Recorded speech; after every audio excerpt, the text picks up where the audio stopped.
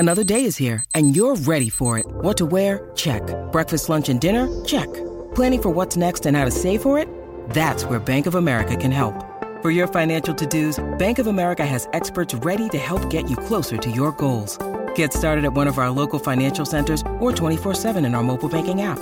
Find a location near you at bankofamerica.com/talktous. What would you like the power to do? Mobile banking requires downloading the app and is only available for select devices. Message and data rates may apply. Bank of America N.A., member FDIC.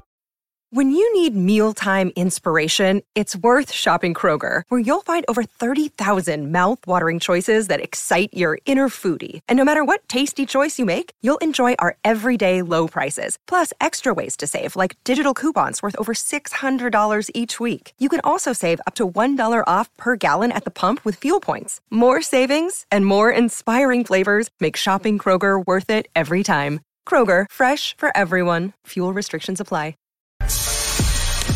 Good morning. Good morning to you, Wayne. Appreciate you. Love seeing you yesterday. It is time to skip the BS, time for Undisputed. Time to talk Super Bowl 58, 49ers favored by 1.5 by Vegas in Vegas. 49ers coming off their comeback for the ages. Down 24-7 at half to Detroit, storming back to take the lead 34-24 before finally winning 34-31 and on to Vegas for them. So let's rate and debate that comeback. Keyshawn Johnson, Richard Sherman, good morning to both of you.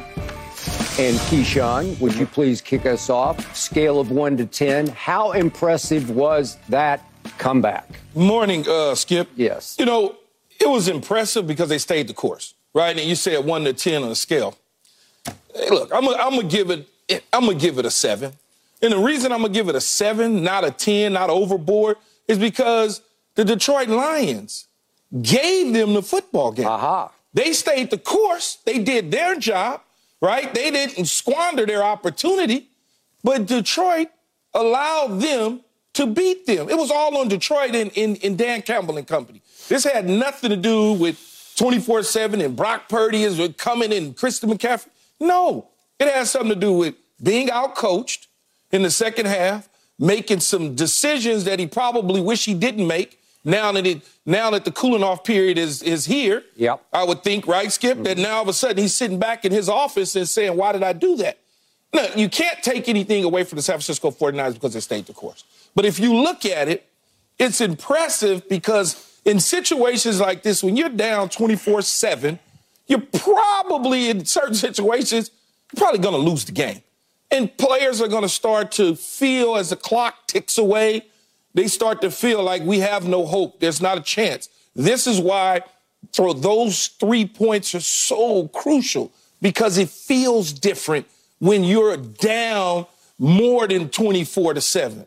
When you're down, 27-7 or 28-7 or whatever the case is, yep.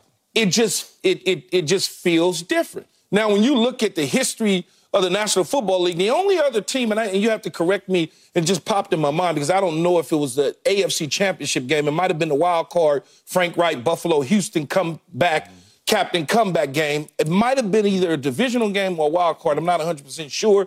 But Buffalo went on and went to the Super Bowl, obviously, that year. They came from behind where Houston was just smacking them upside the head. Frank Reich, second half, just engineered the same sort of situation where Houston gave them the football game. Detroit just gave it to them. They gave it to them. 3 turnovers you think about it. They had 3 turnovers in the second half, 1 fumble, turnovers on downs. I mean, come on now. You can't win that way. Okay, so you want to reduce your 7 down to like a 5? No, I'm going to give them a 7. Okay. I can't give them a 5. I'm going to give them a 7, but I can't give them a 10. Yeah. Even though Richard will probably give them 100. He might give them 1,000. Yep. Okay, your turn, Richard. I mean, based on that logic, I probably need to give them 100 because apparently 17 again, it just always moves with Key. 17 wasn't enough this time. It's not that much. You're down by 17. That's nothing I didn't in the say, ball game. I didn't say it wasn't nothing enough. in the NFC Championship. It's not 24. It's not if you're down 27-7 or 28-7. That's the kind of stuff you hear after games like this where a team comes back and wins. Then it's like, oh, they weren't down enough. They weren't nervous. You couldn't have been nervous. That's what you say after the game. How could you not be nervous? But it's okay. Are you serious, I got you. I got them at a 9 out of 10 because they went and executed, because it was about the San Francisco 49ers, and it was about the Detroit Lions, because the Detroit Lions, the first half was all about them. They ran the ball well. They executed well. They played bully ball. I mean, they were averaging 6 yards a carry. You got to give them all the credit in the world. The Jameson Williams reverse, he looked fantastic, fast. The San Francisco defense looked a little shell-shocked at that point. You got to give them all the credit in the world. And I didn't hear anything about getting out-coached or getting outplayed or not ready to play then. And so in the second half, the San Francisco 49ers made adjustments. Steve Wilkes made adjustments. And they showed championship mettle and championship pedigree. You didn't see the infighting by the team. You didn't see guys yelling at each other, guys like getting on each other or folding. You just saw guys making play after play after play. They needed to stop. They got to stop. They needed to stop. They got to stop. A turnover on downs is earned. It's earned. It's not given to you. You can say what you want, but at the end of the day, they scored 27 unanswered points in an NFC championship game. That's tough to do, regardless of who you're playing, because nobody accidentally gets to the NFC championship game. Detroit earned their way there. So did San Francisco. And in this game, they showed championship mettle. Championship pedigree is forged through fire and adversity. So this team needed this. They needed to fight. They needed to show and prove to themselves that they can fight out of these holes and get there. And that's what they showed. So I give it a 9 out of 10 because you're in the NFC Championship. 10 out of 10 if it was the Super Bowl. Skip, let me ask you this, because you would know off the top of your head. How many times did they run the ball in the first half? 21. And how many times did they run the second half? 8. And you think that they ran it 7 or 8 times in the second half because that stout defense stopped them, so they said, we can't run the football after we just gashed you. Did you watch the 8? If I showed you the 8, you would say yes. Stop. Yes. You don't if I showed you the 8. You know what? Richard, that's not true, Richard. You do not abandon the run like that. Man, stop What's it. true, Skip? They averaged 4.3 yards a carry in the second half on 8 tries. I mean, that's good enough to get first down. 1 yard or none.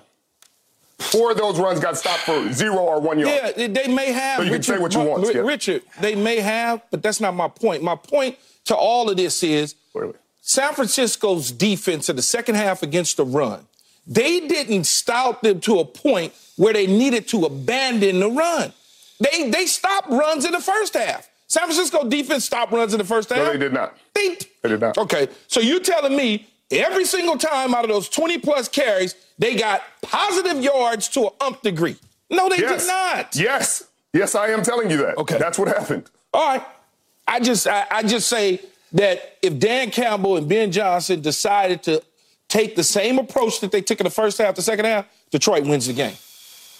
Again, if it was a fifth, you and If Bayless can get together. Yeah. Y'all can take me to dinner because y'all owe me 4 of them. So, y'all we can say if you all owe you me want. But what happened is what actually, happened. I don't owe you anything. Lamar's going to win the MVP, and you're going to owe me. Yeah. He's going to win it. You bet me on the game. No, I did. You bet me on the game. I did not. I bet you on Lamar. The Baltimore game you did. I bet you on the MVP, but we'll talk about that, Skip. The Baltimore Chiefs game you bet me on. Just with Skip. You jumped on Skip's train. No, I did not. You jumped on Skip's train. No. You did. Boy, we got records. Well, I tell you what. Go ahead, Skip. Okay. All right, Richard. I can't wait to. Richard, I appreciate your pom-pom love for your 49ers. You were there on Sunday night. You played for them. They're a great franchise. I covered the franchise. I know it from the ground up. It's great, and it gets in your blood, and I understand all the above. But I did first guess this. You weren't here on Friday, but Keyshawn can attest to this. I went back and forth with Keyshawn and Michael because I did not believe in the Detroit Lions. I thought they were fraudulent. I told Keyshawn because he predicted the Lions would win, and I got it because he knows the coordinator, the defensive coordinator, because he played with Aaron Glenn. He knows the head coach because he played with the head coach, and it gets in his blood and gets in his heart. And he admitted it was a heart over a head pick. Is that fair to 100%. say? Okay, all right. 100%. Okay, and I said no. They're fraudulent because they have little to no playoff experience. What had it been? 32 years since they'd won a playoff game, 67 years since they'd won a road playoff game, and they had very few players with much of any playoff experience. And I looked at their track record, and remember, they went to Baltimore, and they got destroyed at Baltimore, 28-0 at half and 35-0 after 3 quarters. Remember what happened to them on Thanksgiving at home in a game they traditionally own. Green Bay went in there and just tore them apart. It was 23-6 at halftime. So I thought this was a mismatch. I thought the spread was way too low. And what happened in the second half, I thought would have happened in the first half. But, Richard, it was beyond shameful. It was almost like Green Bay at Dallas shameful in that playoff game for the 49ers at home to give up more yards rushing than Kyle had ever given up in any single game in his 7-year tenure there in San Francisco in a full game of rush yards. 148 on 21 carries, and you said 7 yards a carry. That was my math. That is outrageously wrong for the 49ers in an NFC Championship game at home. And that's what tilted the playing field, obviously, in favor of the visiting team that is really not that good. And they're coached by a good guy who's pretty wacky. I'm not sure they love and trust him because they know he's going to make some crazy go for literally broke decisions. That's what started happening. And to Keyshawn's point, you were really blessed. You were very lucky that the opponent was the Lions turning back into the Lions, because if they don't help you, I'm not sure you get there. But you got there by 3:02 was left in the third quarter. You already caught them. So it didn't even take a quarter more of the second half to tie the score, because they're self-destructing all over the place. And if we could see these plays again, Richard hates these plays, but the first one, the 4th and 2 play to Josh Reynolds. Football. And here's the throw to Josh Reynolds. And actually, they gambled and they quote-unquote won, because I thought Jared Goff made a really nice throw. This is open. He stepped up. Throw. What was the result, Skip? Perfect throw. That's and he dropped perfect throw. Josh Reynolds dropped it. And it was a perfect drop. You cannot let the ball get behind you. Okay. His hands is bright lights are enticing. Screwed up. Look what they did to Tyson. That's the damn ball. Look at the bright lights. Okay. All right. The bright lights. Okay, there we go. And then we got to see the Ayuk play, because this ball has to be intercepted, and you might have some problems here. Even if it's not intercepted, even if it's not intercepted. Just knock it down or something. It hits him in the face. Hit him right in the face mask. You might. And it's the carom of the century. But Ayuk gets credit from me because he stayed the course. Ayuk gets credit. He did. So he makes the play. Way to go. And then, obviously, Jameer fumbles right after that. So now you're really up against it. because that was luck. That was luck, too. It wasn't like somebody stripped the ball. He just dropped it. It was a bad handoff, man. Come on, man. It was a bad handoff. It was Tayshaun Gibson stripped the ball from him. It was a bad handoff, Richard. He didn't even get a clean handoff. Did he strip him at the handoff point, or did he strip him 3 steps later? Man, I ain't even. When all you want to, please don't. Yeah, never mind. Yeah, excuse me. Because you're gonna sit up here and you're gonna keep saying it was because you're watching a man strip the ball from him.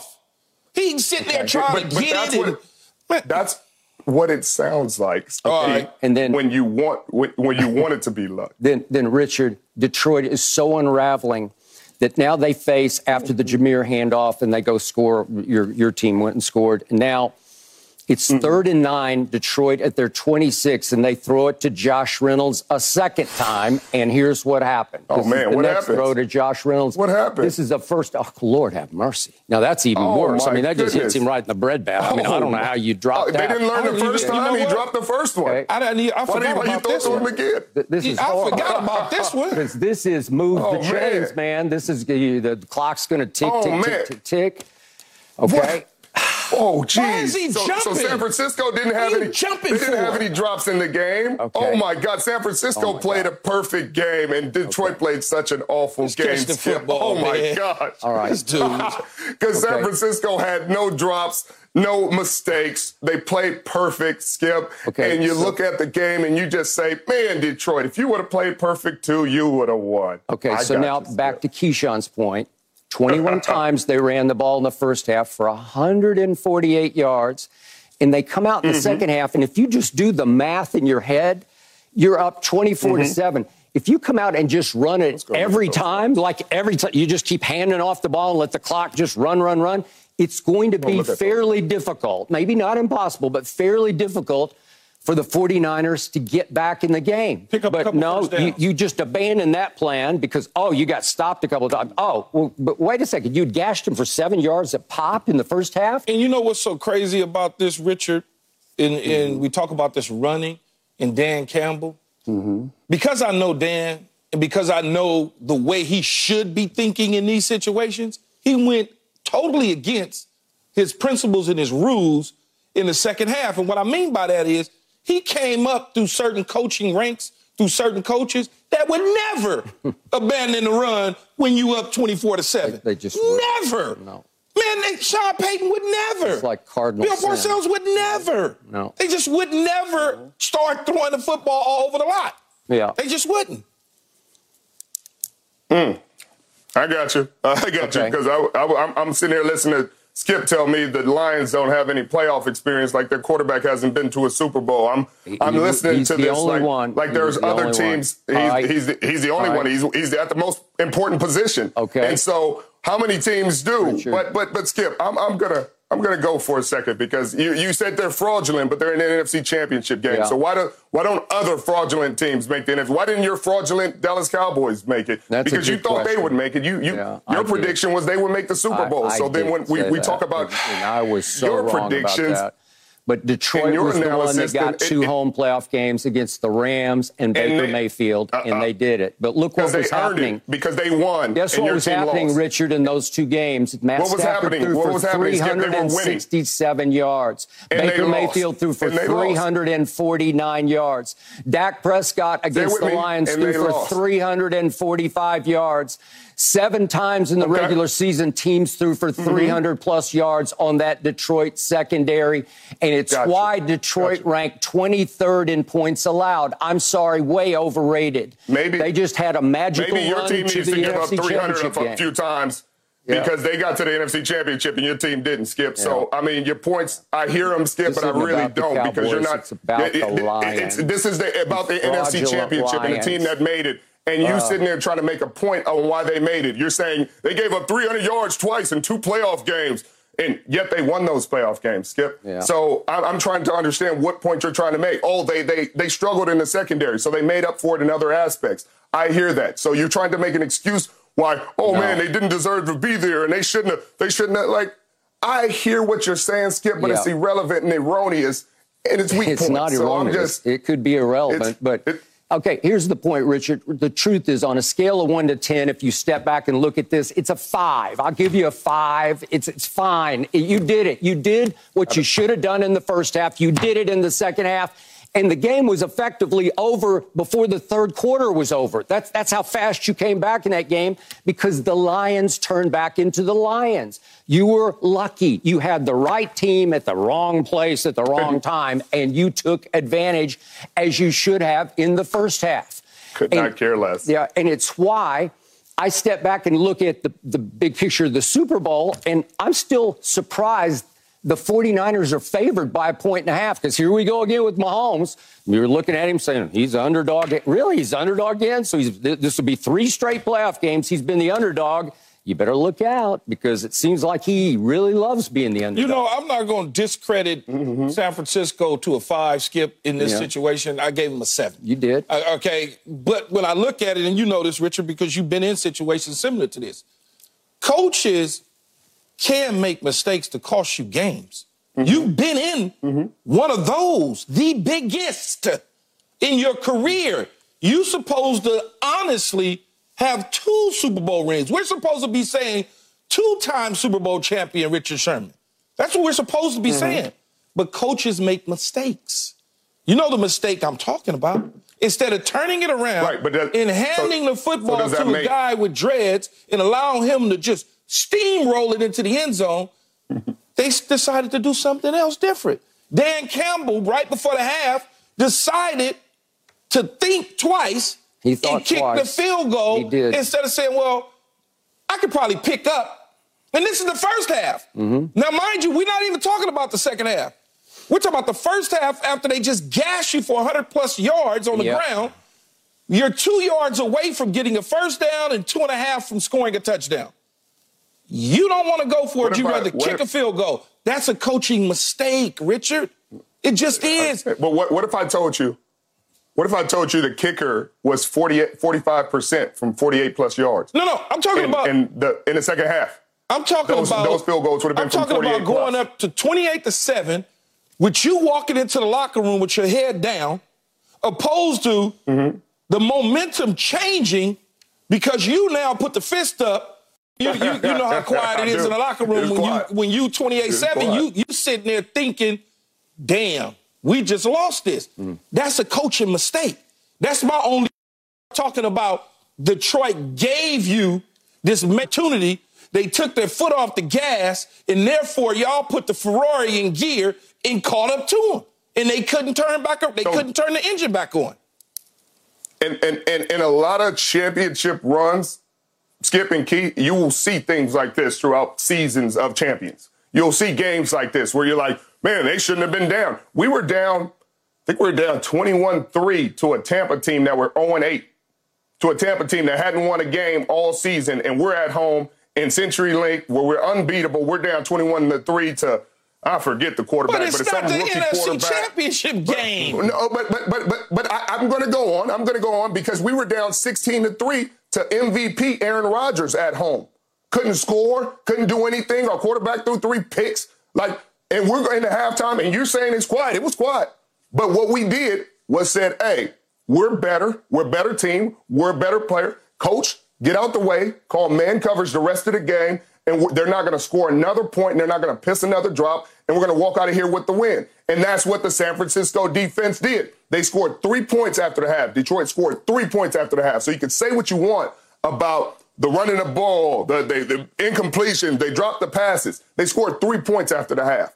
And so that's a great performance by the defense. Yes, they scored 3 points. They had 24 in the first half. My mistake, they scored 7. They scored 7. They scored 7. They scored 7. Richard, I couldn't figure out, how did they let Detroit go 75 yards at the end of the game? I know you're just playing some kind of prevent, but I was like, you can't even stop them now. You throttled them. You got them down 34-24, and they go 75 yards in 11 plays and scored a touchdown. Because they're just playing to end the game. They're not playing to give up a bomb, an early quick bomb. They were going to make them walk the ball down the field and use clock. So they're not going to just let them, drop back, bomb us for a quick one, get the ball back, have time on the clock, have timeouts. They're going to make you burn your timeouts. They're going to make you burn clock. And that's what they did. That's why they won the game. So, Richard, sum this up as we look forward to the Super Bowl, rematch of a game you played in 4 years ago. Do you love the way the 49ers are going into this game after the Green Bay Packers had them on the ropes and the Lions almost had them on the ropes at halftime? Do you love the way they're approaching Mahomes and company? Absolutely love it. Battle tested. All right. Man, I don't know. Just seems like there's some weaknesses exposed here, like 148 rush yards. Every team got weaknesses. Yeah. I don't know about that. You something else, Rich. Yeah, he is. You something else, man. You something else, man. All right, up next, we got to talk LeBron. We got to talk Lakers because Dylan Brooks is at it again. How does he get away with all of that? That's next. No mercy, no mercy, no mercy. When it comes to travel, we all know that feeling of wanting to escape to our happy place, whether it's hitting the beach, the ski slopes, or just kicking it with your crew in a tropical paradise. And Priceline wants you to get there and be very happy with a happy price, so you never have to miss a trip. Let me tell you, Priceline has got your back to make it all happen. My happy place is Cabo San Lucas, Mexico. Picture this: crystal clear waters, golden sands, and sun shining down on you like it's your personal spotlight. That's right. Cabo is my ultimate happy place. And you know what makes it even better? Priceline's VIP family feature. You heard it from me. That's right. VIP treatment for you and your squad. Imagine being with your crew, soaking up the sun and living your best life. And while scoring deals up to 5 times faster, it's like scoring a game-winning touchdown on vacation. Now, who am I taking with me to Cabo? To that epic trip, that adventure? My boys, my ride or dies, my crew, ones who've been there through thick and thin from the beginning to the end. I'm not taking any kids, no kids, just me and the boys living it up. So what are you waiting for? Download the Priceline app today and save up to 60% off select hotels and go to your favorite happy price with Priceline. Make some memories that'll last a lifetime. Cabo ain't ready for me or us, but we're ready for Cabo. Thanks to Priceline, the real MVP of travel. Of course, Dillon Brooks has a history with LeBron and the Lakers, and he was at it again last night in Houston, cheap shotting the Lakers, attempting to provoke and distract the Lakers. Jared Vanderbilt took the bait, got ejected, though Lakers coach Darvin Ham said he applauded the way Vanderbilt stood up for himself. Then in the fourth quarter, Brooks hacked LeBron across the face as he fouled him going over his back for a rebound. But Dillon Brooks was not ejected, only given a flagrant one. And when asked about Brooks after the game, LeBron said, "Next question." I happen to be watching the Lakers postgame show out here in L.A. on Sports Spectrum, and Laker greats James Worthy and Byron Scott were pretty much out of their minds over this, saying in their day, if the refs wouldn't take care of a situation, they would have taken care of a Dillon Brooks type of instigator. Meanwhile, the 21-24 Rockets had the Lakers down by as many as 30 before winning 135-119. Keyshawn Johnson, you and Richard, big lifelong Laker fans growing up out here in L.A. Like or have a problem with the way the Lakers responded to Dillon Brooks? No, well, Vandy did exactly what he should have done, which is, when you're Dillon Brooks and somebody's going up for a layup, don't touch him, man. But you can see him push him in the back. He pushed him in the back. Now, he could slip, he could fall, coming down. All sorts of bad things can happen. So, clearly he gets the foul. It's a cheap shot. Yeah. And Vandy handled it a certain way. The second time around, he let him know. He put his hands in his forehead or the back of his head to let him know. Flicked him on the back of the head. Yeah, kind of like letting him know, like, now what you want to do. So he handled it just like Coach said. Yeah. He stood up for himself and handled it a certain way. Yeah. Now, LeBron James, on the other hand, it's not fourth quarter. LeBron's not going to get into that type of confrontation. That's just not who he is. Okay? Certain guys aren't going to. Yeah. It's not like they squared up. He came down trying to get a rebound, and I think at that moment in time, he realized he wasn't going to get the ball, so he just came down with a slap. He wound up getting his foul. Yeah. LeBron just like, next question. Now, there's a history between Dillon Brooks and LeBron James going all the way back. And then if you look at last year, there was all the issues in the playoffs, things of that nature. Mm-hmm. Those two got something different going on. Even earlier in the year, he got the popping off when Houston played the Lakers. So I'm not surprised by his behavior at all. Not surprised by the Lakers' reaction toward him. But Byron Scott and James Worthy are absolutely 100% right. Back in their day, they would have dealt with him differently. Yeah. He would have been the one on the floor next time he went to the rim, and it would have been one of those Kurt Rambis hard foul type situations. Yeah. They don't play like that in this day and age in basketball. It's just a little bit different. You're not allowed to. And then on certain teams, there's certain guys that's the enforcers. Like people know who to pick on and who to do things to. Right. Okay? That wasn't Anthony Mason. That wasn't, you know what I'm saying? That wasn't Charles Oakley. Not Anthony Mason. That wasn't them type of dudes. This was somebody a little bit different. But Vandy, he stood up for himself, so I applaud him for that. Yeah, they just, it is what it is. They're going to keep letting him get away with it. He's going to keep doing it. At the end of the day, that's what it comes down to. He sees he's going to get away with it. They're not going to stop him. They're not going to change nothing. Nobody's going to do nothing about it, so why not?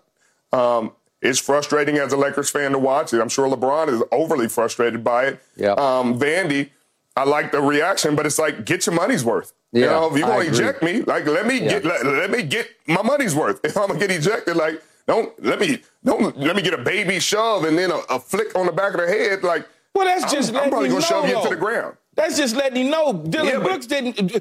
If somebody was to touch you in the back of your head, if you really wanted that issue, you go approach him a certain way, though, Richard. You're not going to walk away and, somebody touch you in the back of your head, you're going to go get him. But if I just got you ejected, then I feel like I won. Like, if I'm just an antagonist, like, he won. True. Like, and that's the frustrating part, is all he's trying to do is antagonize these guys and get this exact result, and he got it. And that's why I'm like, if you're going to get kicked out, Vandy, chub it, you know what I mean? Mush him, do something. Because he got what he wanted. So at least get what you want. Yeah, I guess I could look at it from that standpoint, Skip. He flipped him on the back of the head. But if somebody touched me, as I've said many, many times, I'm going to get mine.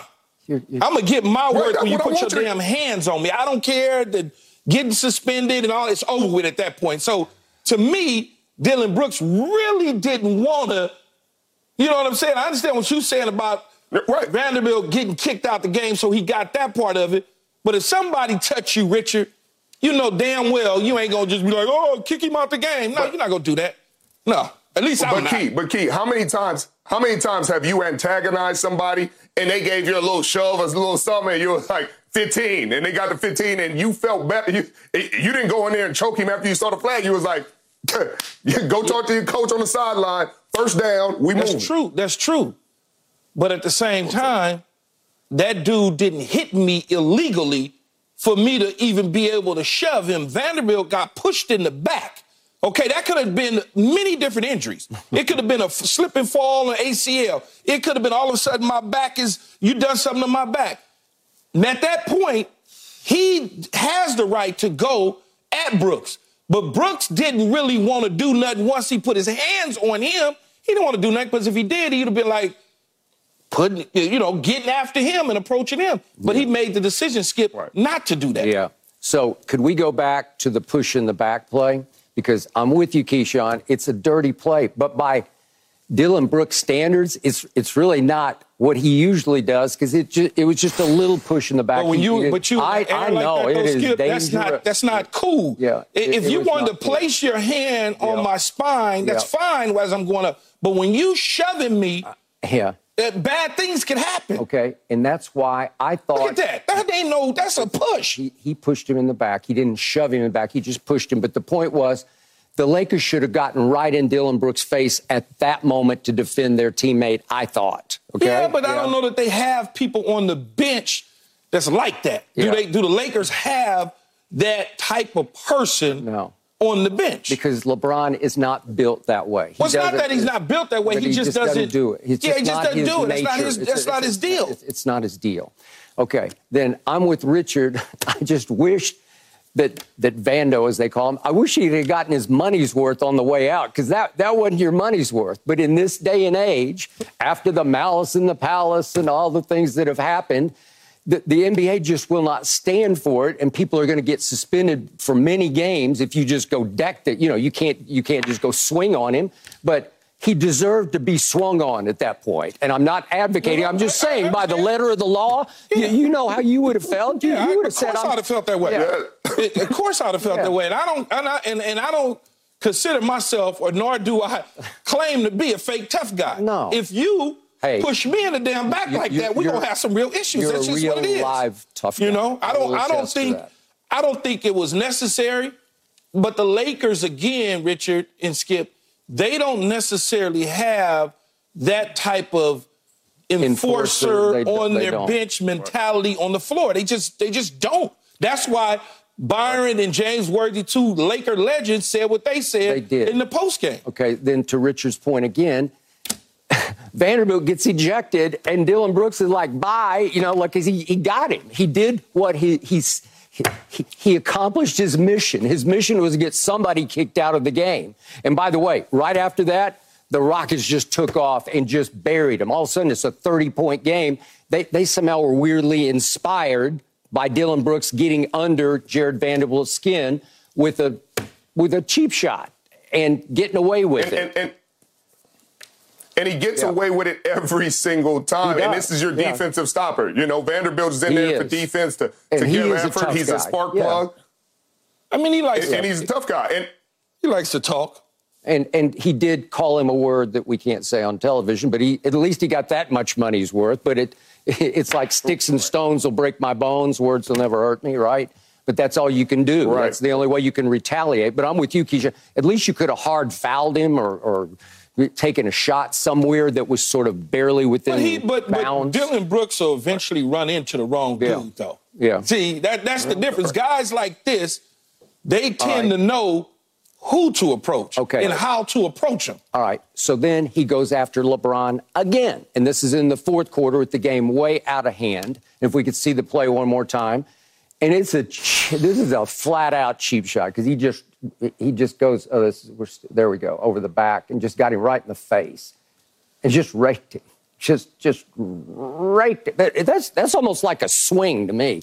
That's like right. That's that.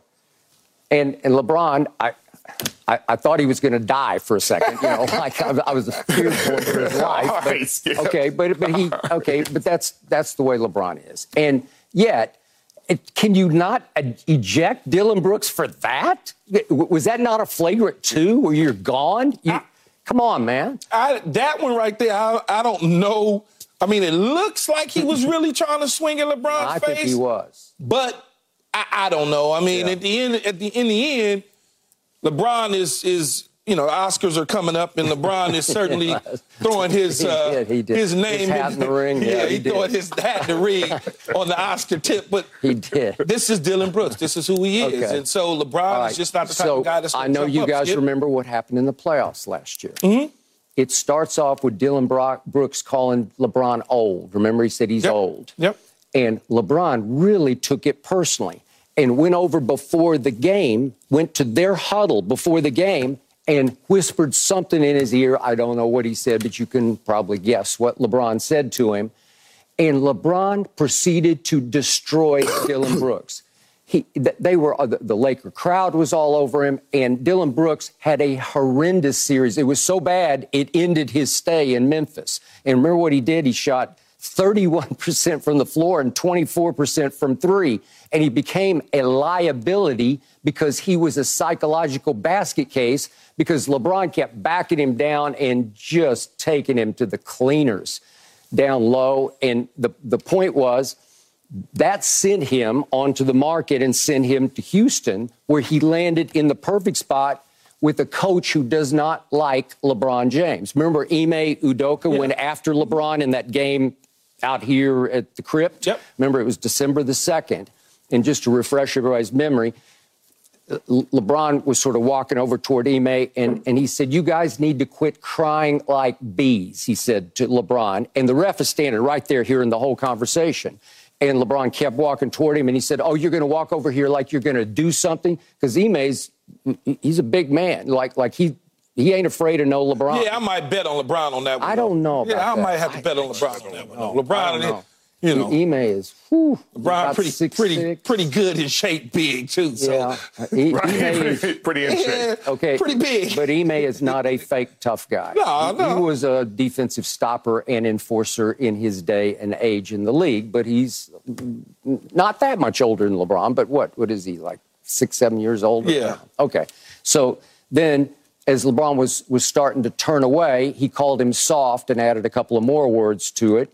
And the referee immediately ejected Ime. But Ime is trying to send his young Rockets a message. We ain't afraid of no LeBron. And last night, to their credit, they weren't afraid. Because this is after the Lakers had a great win up at Golden State on Saturday night. This was pathetic, man. They just didn't show up. They got bullied last night. They didn't play well. I have a hard time watching them. I have a hard time watching them right now because of, to Keyshawn's point, Dillon Brooks knows exactly who to poke at, who to come at, who to antagonize. Yep. He does it. He does it to the Lakers because he knows ain't nobody gonna stop me, ain't nobody gonna do nothing about it. Maybe I'm sure he knows not to do it in the 7-game series anymore because you got to see him back to back to back to back. But when you just got to see him a few times every season, you're like, hey, I can get these guys. Yeah. We always play well against them. Houston always plays well against them. We got nothing to lose. We 2 games, 3 games under 500. Yeah. If we win this game, we win it. If we lose, we lose. But I'm going to get somebody kicked out. I'm going to play my game.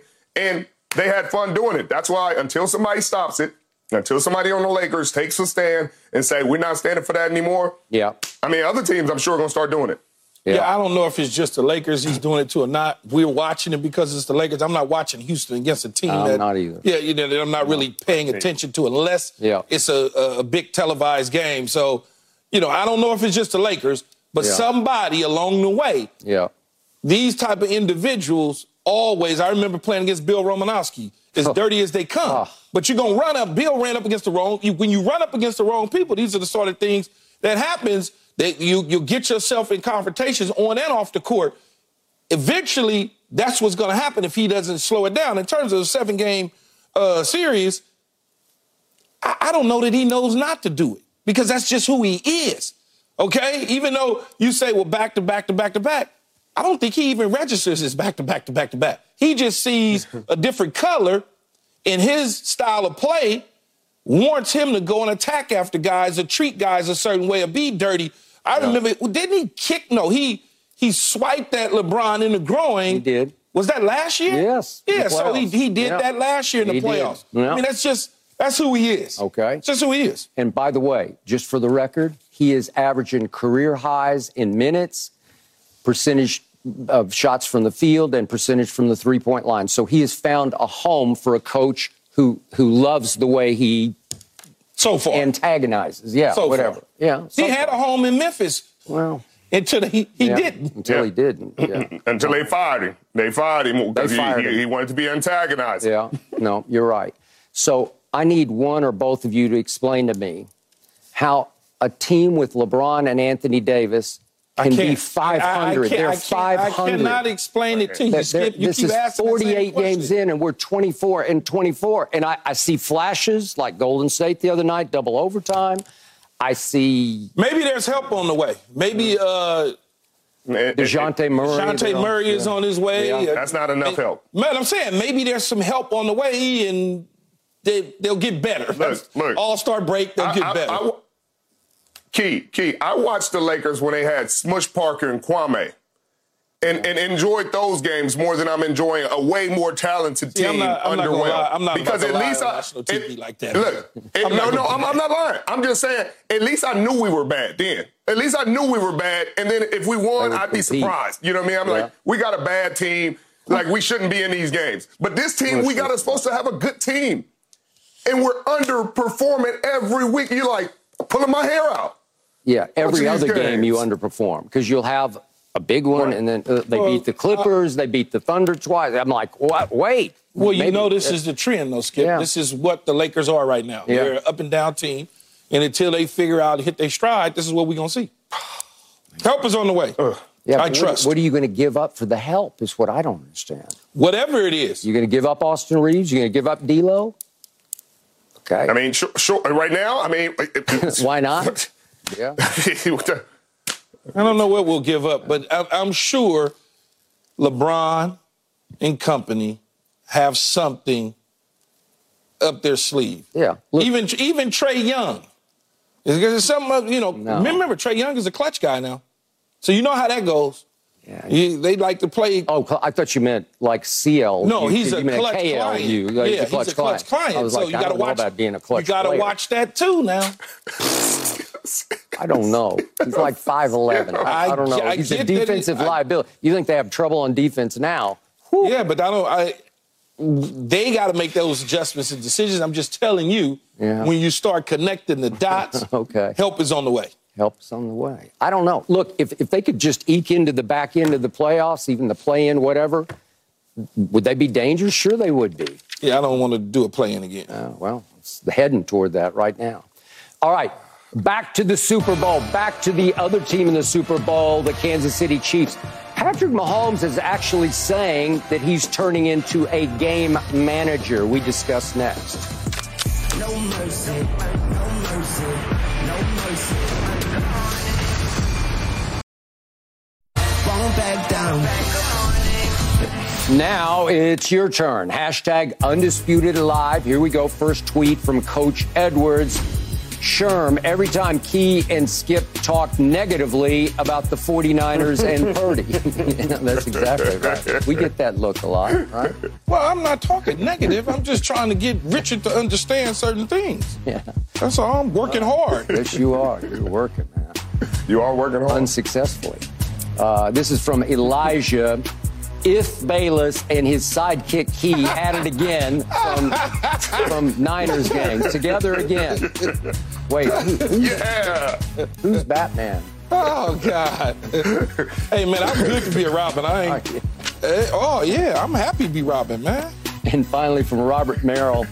LeBron getting fouled by Dylan Brooks. Hashtag neck in my back, LOL. Yeah, that was LeBron. There's some good ones this morning, man. Those are good. Well, at least we got Richard to laugh. That's a start, right? For now. We still got a little ways to go. Right. All right. I found this very interesting. Patrick Mahomes said right after Sunday's win at Baltimore that he has, quote unquote, learned to play different. Mahomes said, and I quote, "It's not all about the stats. It's about winning at the end of the day. You saw Tom do it for a long time. He would do whatever it took to win.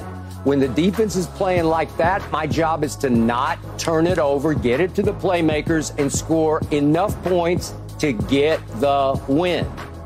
Patrick Mahomes even said that his job in Sunday's second half was just to, quote unquote, manage the game. Manage the game.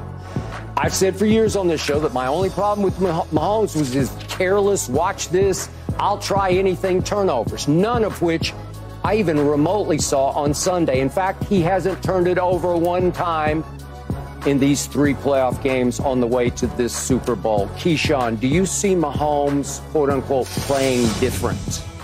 Yeah, of course. Yeah. But he was playing different last year when they got rid of Tyreek.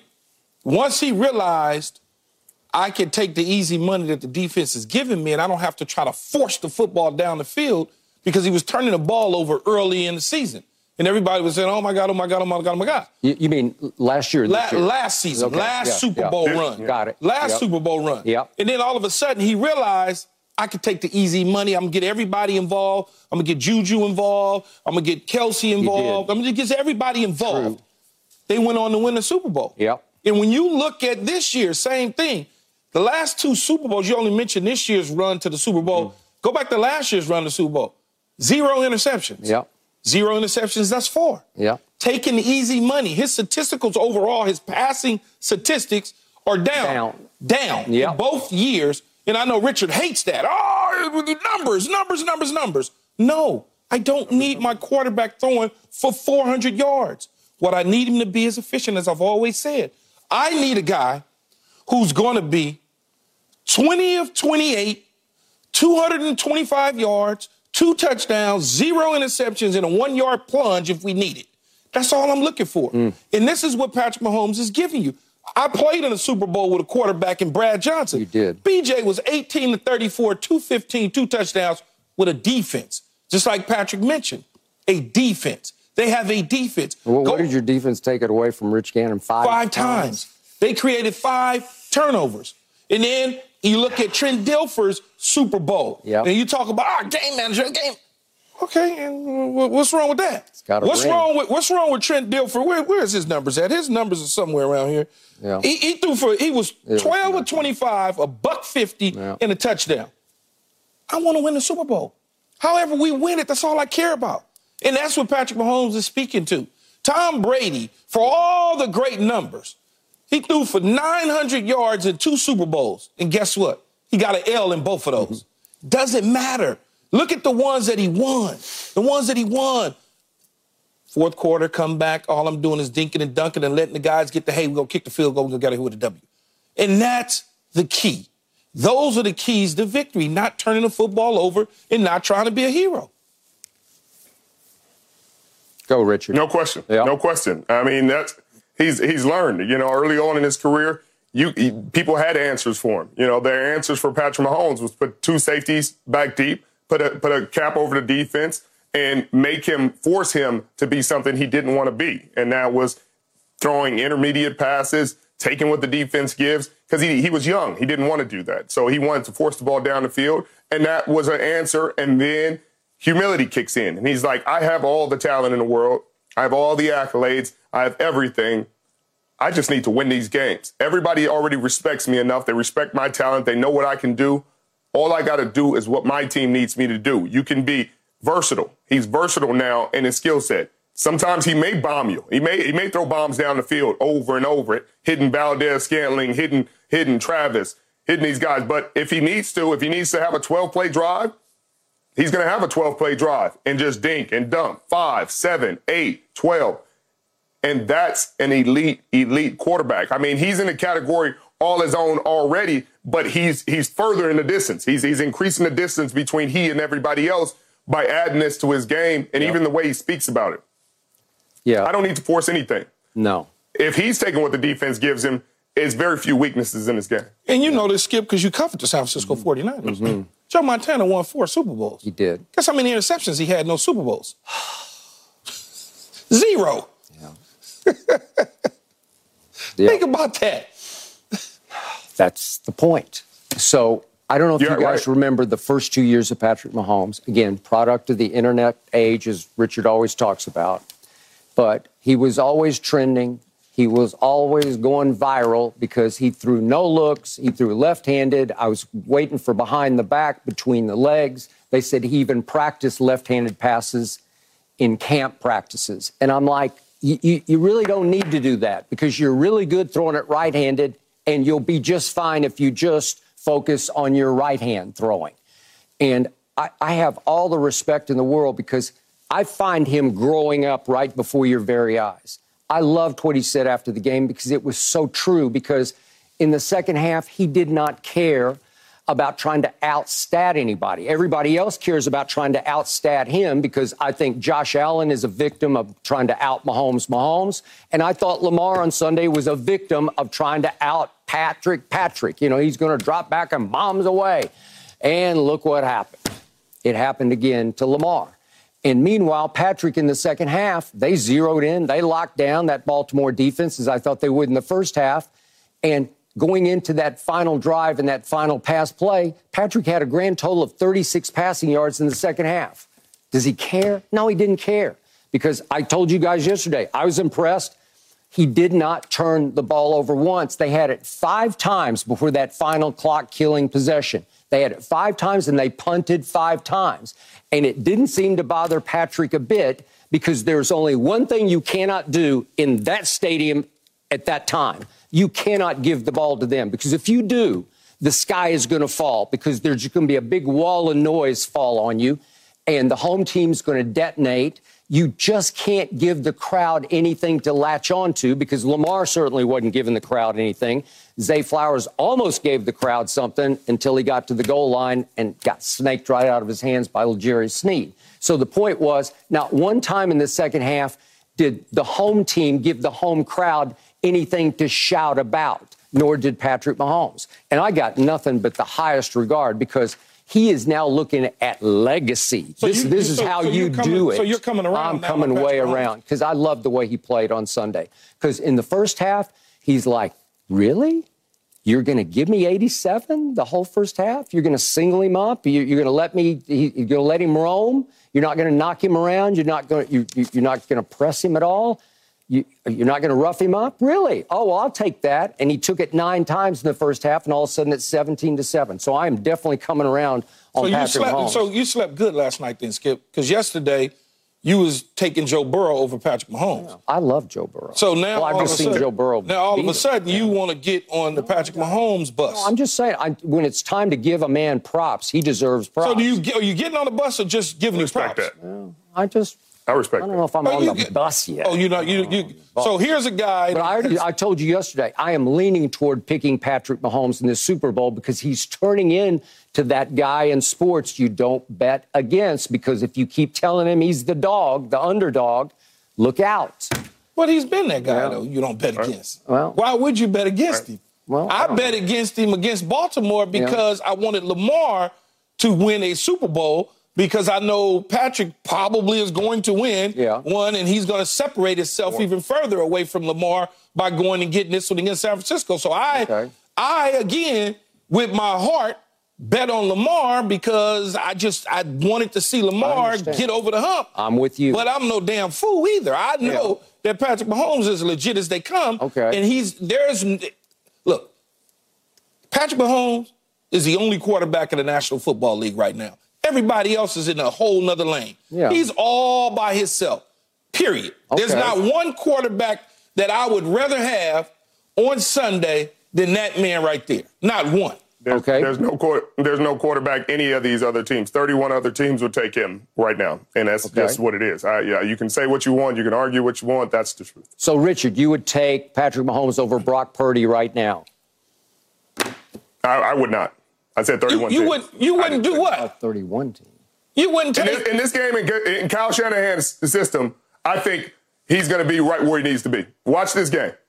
And they can't afford him because if you get Patrick Mahomes, then you're giving up Debo, Kittle. Oh, we're not talking about, that's not what Skip ain't talking about. You done went into finances now. We're not even talking about money. It gotta matter. If you have Patrick Mahomes and McCaffrey and all those guys, it gotta make sense. We're not talking about money, though, Richard. He's just talking about the player. Just player for player. Just player for player is what he's saying. That's well, you can't take nobody over him. You can't take nobody. He in a lane by himself. If you're just going with no salary cap. So the answer to that is you would put Purdy on the next Grey Dog, and he's out of town, and you would fly the Greyhound. Yeah, the Grey Dog. You would put him on the Grey Dog, which is the Greyhound for those that don't know. And you would get Patrick Mahomes a private jet, and you put him on the bus out of town. That's what you basically telling me. Why can't Brock get on a PJ too? No, we ain't got no money. We ain't got no money. That's what you said. We don't have any money. So, Keyshawn, for the record, I did bet against Patrick Mahomes when he played Tom Brady in that Super Bowl because I was all over Brady. And at that point in time, yes, I would have too. He had no offensive line. He had nothing. I'm not sure Brady had much offensive line. Come on, man. Stop, man. Get rid of it. Stop. He had a defense. He had a defense that people was at the time trying to compare to other great defenses in Todd Bowles, and he threw for 200 yards. He was very efficient. It wasn't like Brady lit it up. He was very efficient. He was what Patrick Mahomes is talking about. He managed it well, didn't turn the football over, and they're going to win the game. But come on now. I also bet against him in the AFC Championship game at Kansas City. I bet on Joe Burrow in that game. Yeah, I'm sure you did. I did. I'm sure you did because you don't like Patrick Mahomes. You bet against him last week. Yes. You bet against him last week. Did I? Yep. Yeah. And I would do it again. I still can't believe that happened. Right. But it happened. Would you take him over Dak Prescott? Take Patrick Mahomes? Yeah. Would I take him over? Are you serious? Don't do that. Are you serious? Do that, you know what he's going to say. I'll go pick him up. I'll drive to Kansas City and pick him up and bring him down to Dallas. I just asked a question, man, because I will.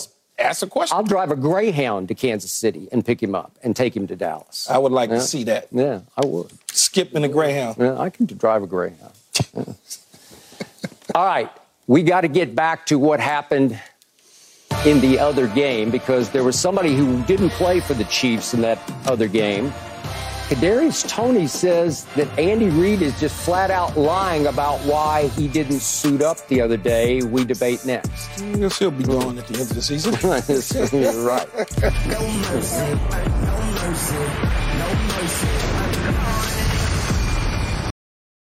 Andy Reid said the Kansas City Chiefs did not file erroneous injury reports regarding Kadarius Toney, as Toney claimed in a profanity-filled Instagram Live post attributed to him. Andy Reid said he's been on the injury report, so that part is not made up by any means. On his post, Toney said he doesn't have the hip and ankle injuries the Chiefs have recently listed for Toney on their weekly injury reports. I'm not hurt, Toney said, none of that. Now, Toney hasn't played since a Week 15 game against the Patriots, in which he deflected a pass to a defender for an interception for the second time this season. The Chiefs said before Sunday's AFC Championship game that Toney wouldn't play because of injuries and personal reasons. Toney's partner gave birth to the couple's first child on Saturday. So, Richard, do you believe Andy Reid or Kadarius Toney? Well, I mean, Andy Reid doesn't have a track record of lying on his players at this point. I'm going to believe Andy Reid. You know, he has a lot of prestige, and I have no reason not to believe Andy Reid. I don't think Andy Reid would be sitting here lying on a player. If he just didn't play Kadarius Toney just not to play him, then I'm sure he would say that. They don't got to play him. They could just not dress him, not have him active, and say, hey, we don't think he needs to play in this game. So there's no justification for him to be like, oh, he's lying on me, and it's dangerous. It's dangerous for Kadarius Toney because teams get in trouble for that. You know, many teams get in trouble for lying on an injury report. Yep. That's, a violation in the league. And things, they'd come down and investigate. Teams get fined, lose draft picks, et cetera, depending on how severe it is. So Kadarius Toney saying that is putting a team and the organization in danger. And so it's really weird in this situation when the team's doing well. You know, this isn't a situation where, hey, the chips are down, the team's losing, they're, top 5 in draft position, just having a bad season, all is lost, and he's just, frustrated like everybody else. Your team's headed to the Super Bowl. Yeah. Your team's in the AFC Championship game. This still should be a time where you say, hey, look at the bigger picture. Let's see what this is and understand, hey, this isn't the place or the time. This isn't the time or the place to say this. This isn't necessary. This is an unnecessary distraction. And it's probably a reason I would be surprised if he's there next year because they don't need this kind of distraction from a guy that's not producing at a high level. You know what I mean?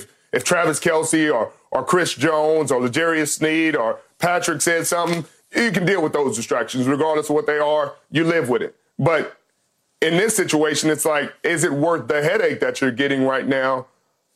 And I don't think they're going to think it is. No. Yeah, I would take one of those dinner bets from you and Skip that he's not going to be there next year.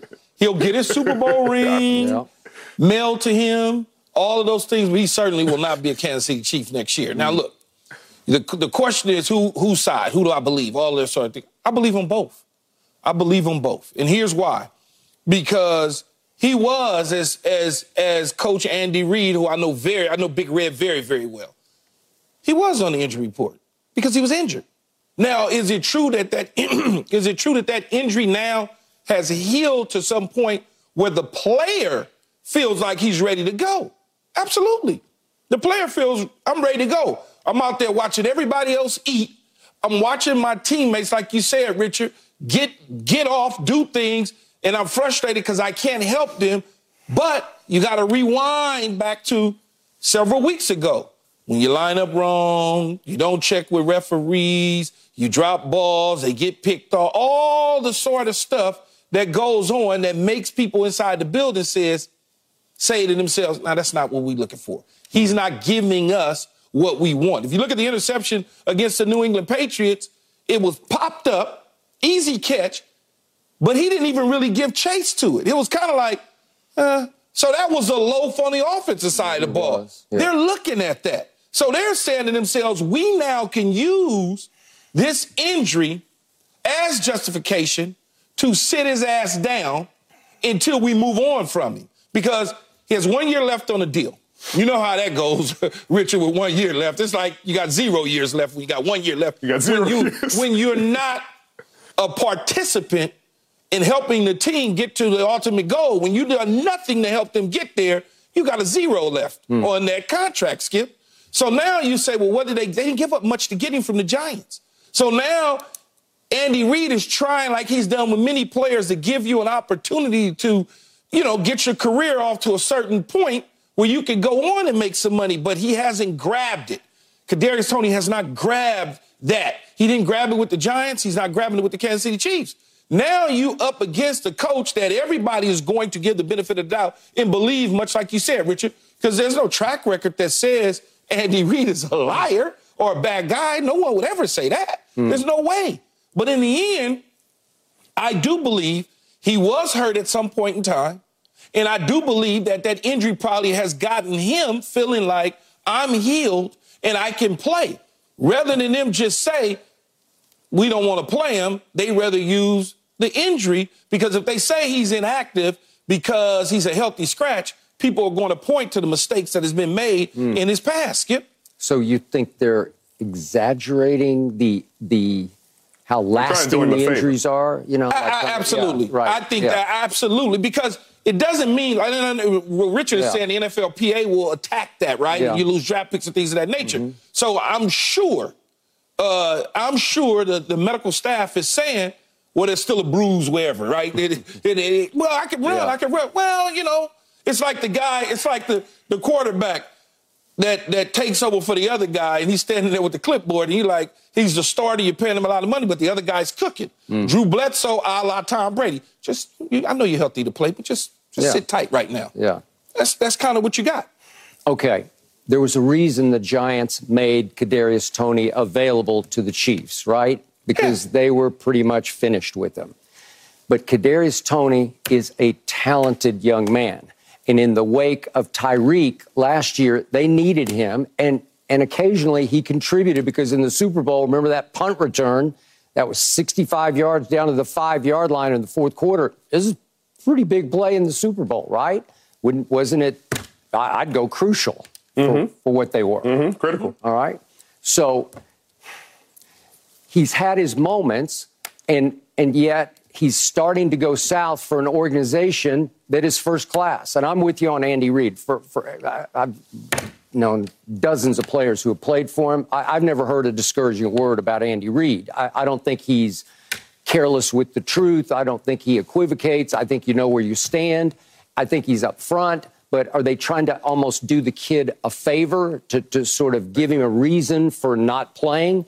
Because he's not playing because he wasn't producing, because of what you just said, that he's messing up. That's why he's not playing. Absolutely. Now, Andy said that they're full speed ahead. They hope and wish that he's going to be ready to play in the Super Bowl. I'm going to be surprised at that after that yesterday. I just don't know, because that's not the Kansas City Chiefs way. Yeah.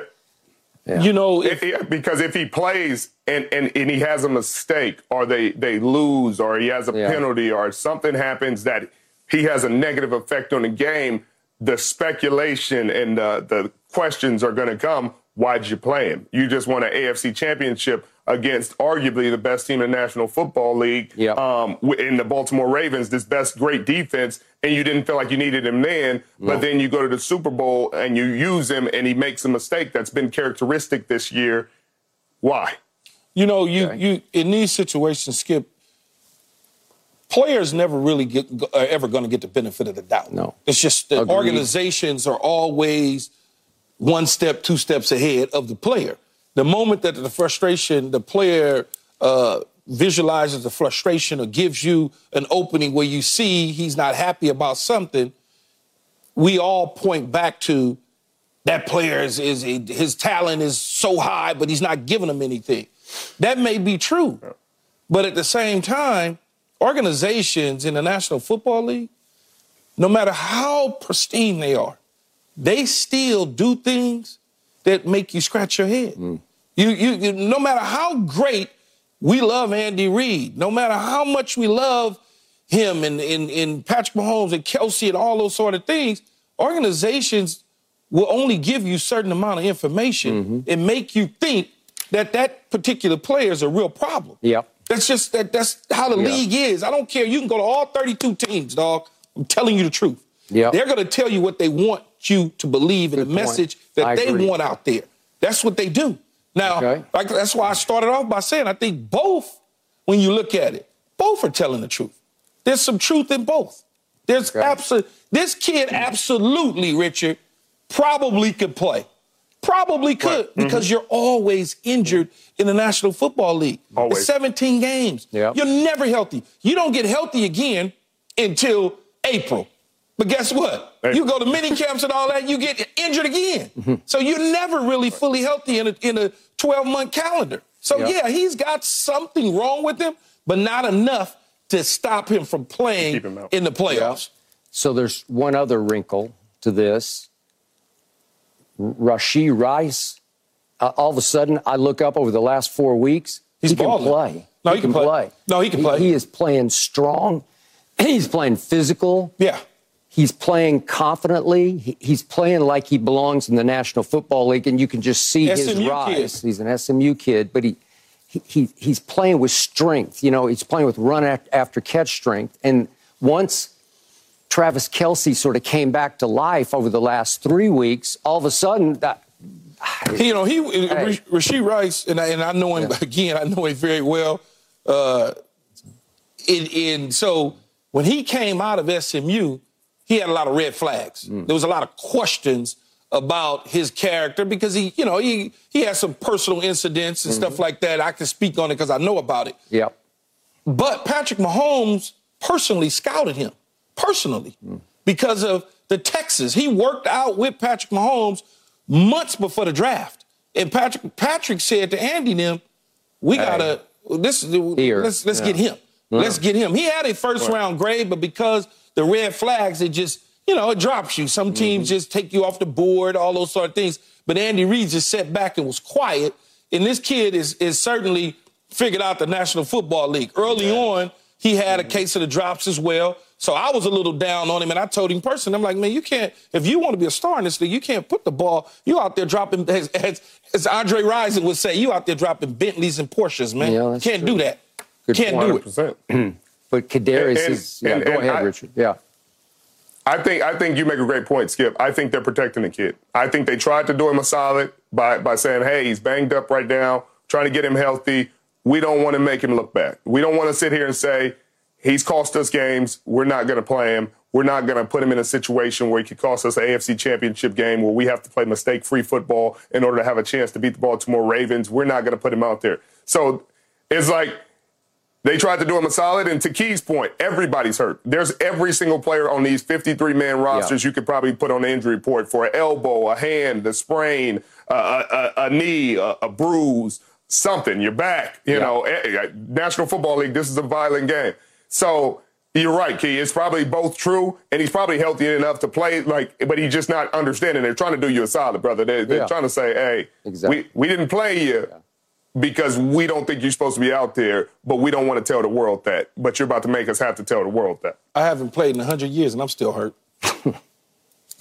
and yet, you actually came out pretty unscathed because you didn't have any terrible things happen. No, just an ankle, little ankle. That was it, little snap ankle. Yeah.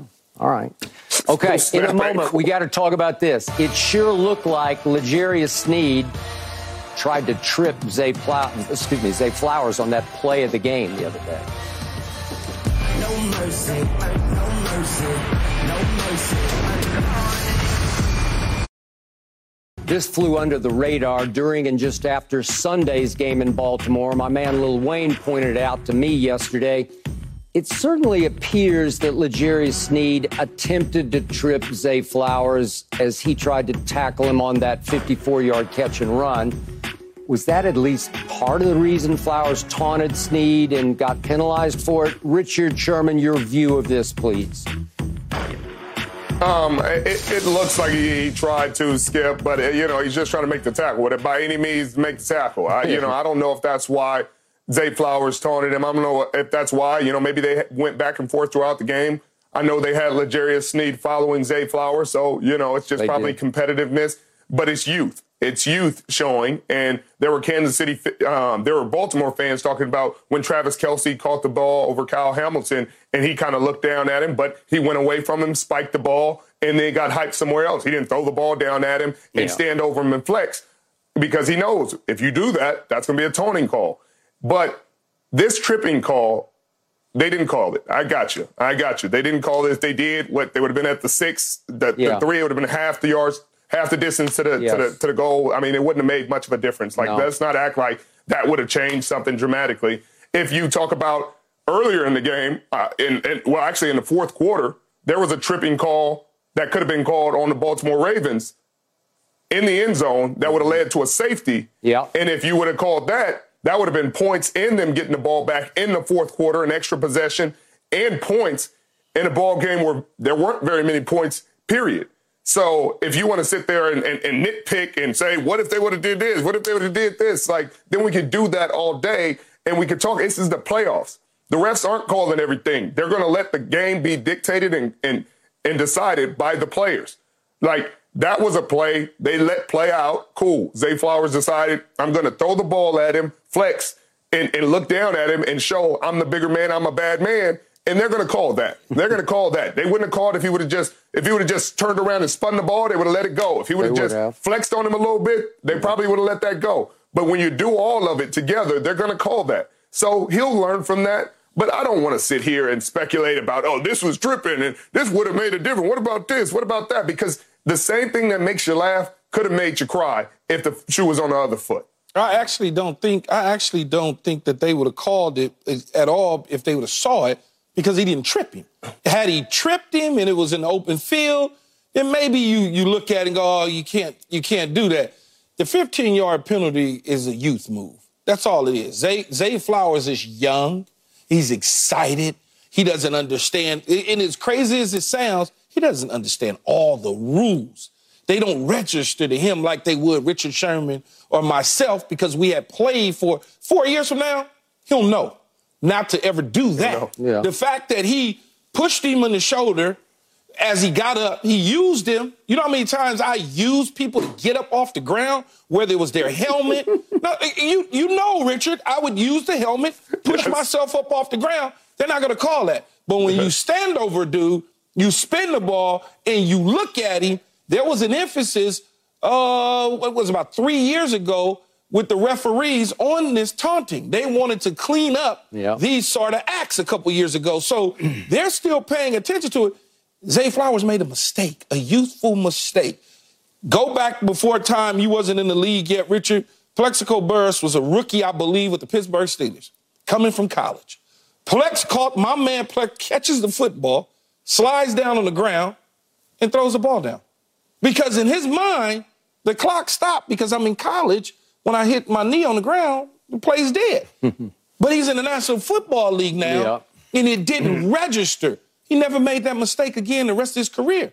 We've all done things in these games early in our career where you go, I had a hard time in the beginning of my career getting 2 feet down on the sidelines. I was taking long strides 1 foot because in college, 1 foot inbounds, first down. I must have lost a number of first downs because I couldn't figure out how to get both feet down. But then once I did, the rest was history. This will, too, happen to Zay Jones. It's a mistake on his part. He knows that the coaches told him on the sideline, when he went to the sideline, don't do that again, and it won't happen again. But the question is it possible, this is what Lil Wayne and I went back and forth about, is it possible that Zay did believe that L'Jarius tried to trip him, and that was in part the motivation for taunting him? No. Okay, and I'm not trying to make the case. No, he's not. He's taunting him, Skip, because he's hyped. He's cooking. That's what it looked like. He feels good. He out there, right, Richard? Like you said, they battling. Right. He's following him everywhere. They chirping, and he just letting him know, I got a big play on you. Right. I'm eating off your plate right now. Like, I'm him. Like, you can't guard me. What's up? And that's he's not worried about him tripping him. He said, look, you can't guard me. I got over 100 yards in the game. I'm balling. It's the AFC Championship game. All they did was tell me all week how you were the answer, but I'm still a problem. That's what he was doing. See, the push right there, he can get away with that. He would have been fine, Skip. He'd have got away with that one. But it's the spin of the ball, it's the stand over, it's the flexing of the muscles. You can't do that. You just can't. I think he tried to trip him because he's thinking, I cannot get this kid on the ground because he is cat quick. That may have been the case. Maybe he did try and trip him, but him tripping him did not register in Zay Flowers' mind that this dude's trying to trip me, so I'm going to spin the ball on him. Yeah. So, Richard, the strategy on this play was interesting to me because it looked like L'Jarius lined up at safety to me, and I don't know why. Yeah, they ran invert. Yeah. Oh, my God. It was, I hate this coverage because I got beat in it a few times because you're never in this position as a corner. No. Because the Washington Redskins did it. They caught us in it.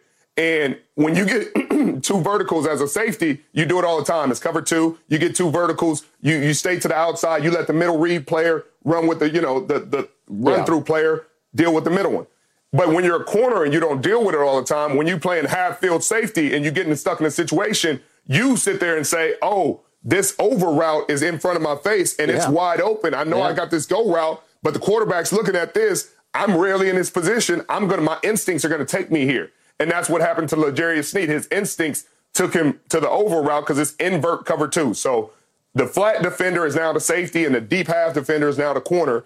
And it's a position he's rarely put in. So he got stuck. And I've been there. Why would you invert? I don't even know. Would that confuse Lamar? Never mind that, Skip. Yeah. I just heard him say he got beat a couple times. I ain't never heard that. I know, but he had an excuse. My ears went like this. Look, but he told you he had an excuse. Right? Yeah, he got an excuse. Look. They had the tight end running up the seam, and they had D-Jack running up the sideline. I say, boy, that's a rock and a hard place. Yes, we beat either way. Yeah, that always happens in the invert coverage. That's why you go verts, because if the corner folds off on the seam, you'll duck on the sideline. If he stays too wide on the sideline, you'll duck on the seam. That's why you put that pressure on him. Yeah, but the irony was, the guy L'Jarius is traveling with to single cover Now, in the invert coverage, he just lets him run loose into the flat, and Lamar's like, thank you. I'll take this all day. And it was their only bust of the day. Yeah, if you usually expect the flat defender, if it's a corner and it's go route, they reroute, and then we give some depth to the safety. You're going to reroute, and you're going to give him some depth. You sink. But the safeties are not in that position very often, so they don't usually reroute, and they're not going to sink. They're going to play pretty shallow. So it's two people playing kind of positions that they rarely ever play, and it was a great drawn-up play by Todd Monken in Baltimore. It was. So one last thing that Keyshawn pointed out to me. Zay Flowers makes a series of mistakes, including getting stripped at the goal line. But once he catches the ball in the flat, stay left. He's got him. He's got him because Legarius is not quick enough to stop him from getting to the flag, right? Once you make the one move right here, Skip, here it is. It's clean. Now, bam, now stay left. Now stay left. Just stay left. Just go. Just run. Run to the 2-yard line. He got it. Run to the 2-yard line. When you cut back, you're cutting into traffic. I just don't think you never cut back. He couldn't have stopped him. No, getting to the corner. He would have outraced him. Yeah, he would have got to the outraced him, and if anything, give him a little stiff arm, and you got him. Reach the ball, give him a little stiff. Stay right there. Yeah, he could have. He definitely had him. I'm sure Legarius, when he saw him cut back, was like, "Thank goodness." But thank goodness. This is real film room conversations that me and Richard are having right now. Even on the goal line fumble. Yeah. Rather than dive, because whenever you dive, the ball's coming out. All he had to do was cover up and just go between the two. And he'd have scored a touchdown. It's also a first down. You've got a first down. But when you dive, whenever you leave your feet, there's a chance you're probably going to fumble. That's just it, because you're loose with the football. The football's out. It's easy for Richard to come and punch it out. If I clutch and I go down, I'm now protecting myself. That's why when running backs get the football, come through the hole, the first thing they do is they don't run like this. I mean, Shady McCoy did, but that was, Shady out there with a loaf of bread. But that's really the only guy. Otherwise, if he just puts his shoulder pads down, that's a touchdown on the shot. Now just Skip. Boom. There are certain coaches that'll bench you for that. Yes, this right that'll here. bench you for that. You cannot do that. Bench you for diving? Because you can't. No, bench you for putting the ball out when it's not either for the game on fourth down or for the game on the goal line. If you're not in those situations and you fumble, there are certain coaches, you go sit down. Go sit down for a minute. All right. But see, that's a young mistake. A youth. He won't do that in the future. Okay, but think about their plight. This kid changed their lives, man, because they did not have this. And you saw the first touchdown pass. They tried it with Hollywood Brown, but this was a different offensive coordinator, too. And this is different. He's got a gear that even Hollywood, to me, did not have or does not have. Because this kid is very special in his explosiveness. Well, I like him. He's learned a bunch of lessons. Yeah, he is. Little pit bull. Him in that open field, I was like, when he got Snead in all that space, I said, ooh, that's not where you want to be with this boy. But I knew, as I told you before, when you asked me earlier in the season about knowing him and talking to him, when I met him at the rookie premiere out here in L.A. and just had a conversation with him, I knew, I'm like, he's going to be okay. Yeah. You could just tell. You could tell football was important to him. Yeah. All right, up next, we got to talk about the Chiefs' game plan going into Baltimore. I think it was to bully the bullies in their backyard. We discuss next. No mercy, no mercy, no mercy. Fall back down. We are joined now by my favorite person in all of sports, man who was the center of the sports universe for much of the football season. His Colorado Buffaloes now moved to the Big 12, actually kind of back to Big 8 country. And we're about to talk about Colorado's schedule next fall. It was just released. But Deion Sanders joins us now to talk about that and all things Coach Prime. Good morning to you, sir. How you doing, my man? My favorite. How you doing, man? We appreciate just me and Keyshawn here. And I wanted to start you off because I saw something on the internet that somebody close to you bought you a new mansion. Is that correct? Somewhere just outside of Boulder? They didn't buy the mansion. They wanted me to see several homes that I would like. I don't think I would have the audacity to allow my kids to buy me a mansion. I don't know. Unless they're in the NFL already and they want to do that. But no, they wanted me to see several places, make sure that Pop would be comfortable when they depart. Good. Oh, okay. I was like, I said, well, I mean, I need some kids like that in my life, boy. No, they plan on doing it. They definitely plan on doing it. And the home we looked at amongst the others it was beautiful. It was phenomenal. Beautiful. So, Coach, as you look back on all that transpired this past football season, your first in Boulder, what does it leave you feeling? What's your reflection on what all transpired? We instilled hope in our fans, our student body, as well as the faculty and everybody associated with the Colorado Buffaloes. But now it's time to go cash in on that. Yep. It's time to go do it for real. It's time to put up or shut up and let's go get it. So we went out and not filled the roster once again, but we got some players in which we needed in valuable positions, especially the offensive line. Yeah. Prime, other than leaving the Pac-12 conference and going to the Big 12 conference, what will be different for you guys this year opposed to the way things ended last year? The personnel, first of all, you know what you need, and you went out and got what you needed. The roster was so horrendous, we had to flip it. I mean, you know, you guys know, we inherited some bull junk. So we flipped it. Now we really have what we need, not just bodies just walking around aimlessly, as well as the coaching staff. And we're probably going to hire a defensive coordinator within the next 2 days, maybe today, maybe even today, in the next 2 days, because we had to allow those pro guys to get all those interviews out now. We identified a few of them because I want a pro guy that it can teach and instruct at another level. That's what we have on the offense. That's what we pretty much have on the whole darn staff, is guys that have taught and played the pro game, because that's where these guys are headed. And I want to give them the navigational system to get there. But I'm excited about the season, Key, and I feel like we have everything we need to be successful.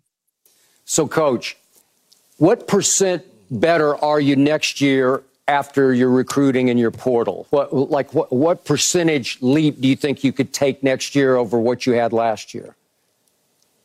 I can't say the percentage. I just can honestly say we fulfilled all the needs. We fulfilled the need in the offensive line. You're probably going to see a whole new entire offensive line. You're probably going to see the defensive line probably is going to be new as well.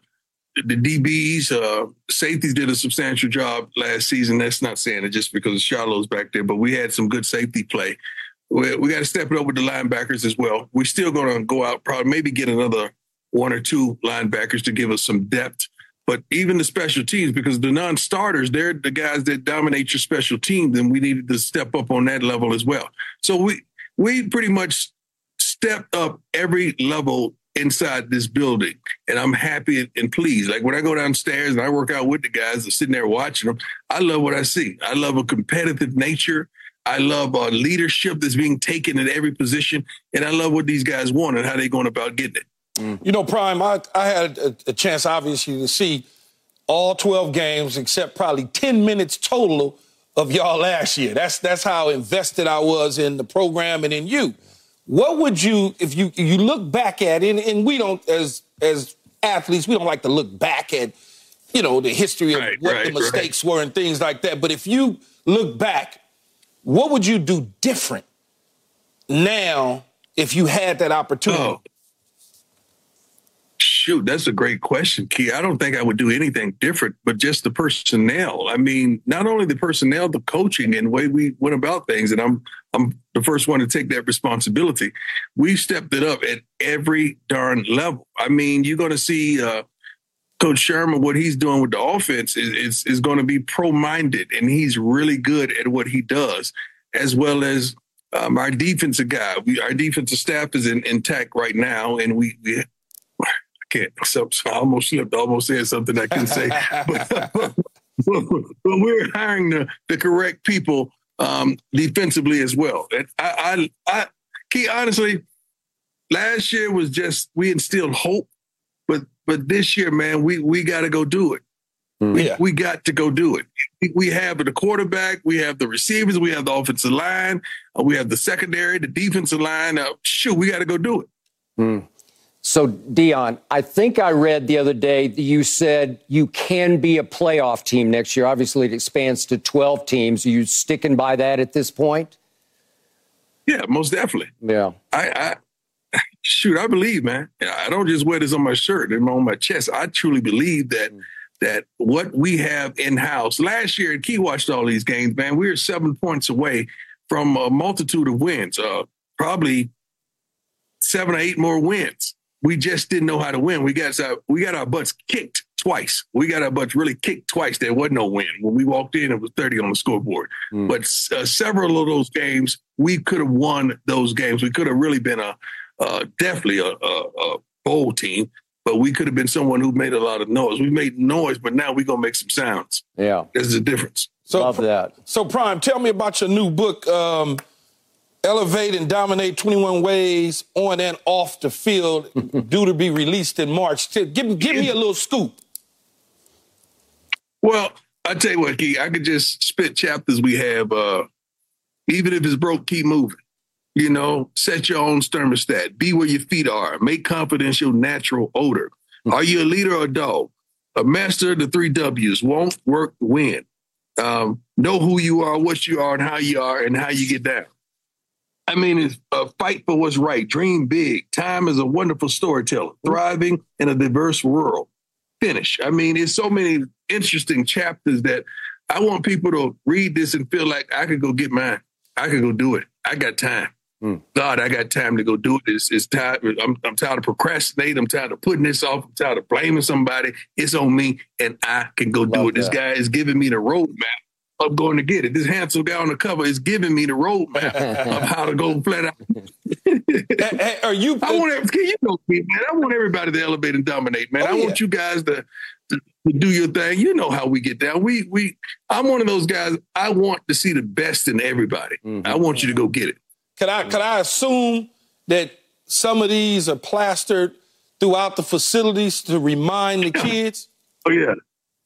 Oh, yeah, and right behind me. It's on my wall in my office. All these things are plastered amongst the wall, but I live this stuff. I don't just spit it out. I absolutely live this stuff. And I love the life I live, and I live the life I love. I really do.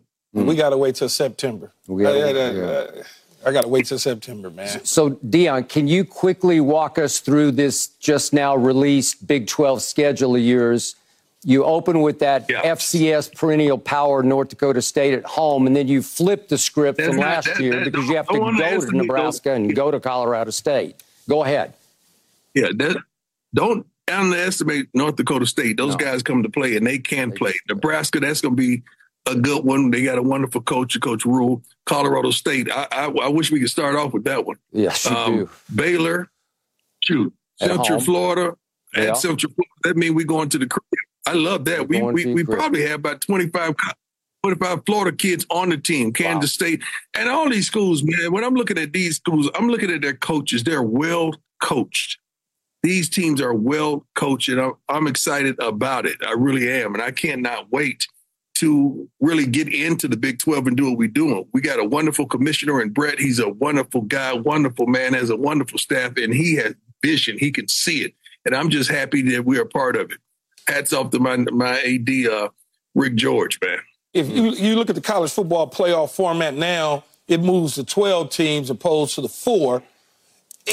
Do you look at that? I mean, obviously 12 teams get in, it's a little bit different, but do you look at that and say to yourself, we're going to be right in the mix? Like this is set up perfect for us? Yes, I look at that and said, man, this move the timing is impeccable. The conference is impeccable. The playoff being allowed a multitude of more teams, I think 8 more teams. Man, this is perfect for us. Let's go get it. This is what's up on the bulletin board, not the ignorance of other schools and people talking about us because they're doing that right now. Why are we doing this? But I love it, and these guys want to win, man, at all costs, and they want to go to the next level. So we went out and got a bunch of guys that have the feeling and the attitude that they want to go pro. Not they just want to be great college football players. Yeah. These guys have a goal of going pro and taking care of those family needs and desires. So, Coach, you've got home games against Kansas State and Utah, but you have to go to Arizona, you have to go to Texas Tech, you have to go to Kansas. So those will be tough places to play, but you still like the way this shapes up, right? I love it. But first of all, at the end, I don't see nothing cold in there because, I'm a Florida boy who resides in Texas and Boulder now. So it ain't nothing cold right there. So we have no excuses. So it's up to us to go get it. November the 23rd in Kansas. I think Kansas weather should be all right then. Yeah. But these schools are like I'm saying, they're well-coached teams. But I love what we bring to the table. I love it. I love the way the schedule flows for us. And even getting a peak in Florida to go allow our fan base to see how we get down in Florida, some of those kids to get ready to play in their home state. But I absolutely love it. I think it's a great schedule. I don't like starting off with 2 to 3 games away, but it is what it is, and we got to make it happen. Mm-hmm. Yeah, no, you'll handle business. Speaking of handling business, you've always been obviously upfront, honest, and true about everything throughout your entire life. That's why you are who you are, and that's why we tend to follow you, both as players when we played and even when we don't play. So I want to ask you this because I know the answer to it already. How many times this past season, meaning from, let's say, December to today, your phone rung about you potentially going to other opportunities to coach? How many times? Couple times. But I'm happy where I am. As you see, if I'm out there home shopping with my kid, that means I don't plan on going anywhere. No. I got a kickstand down. I'm straight.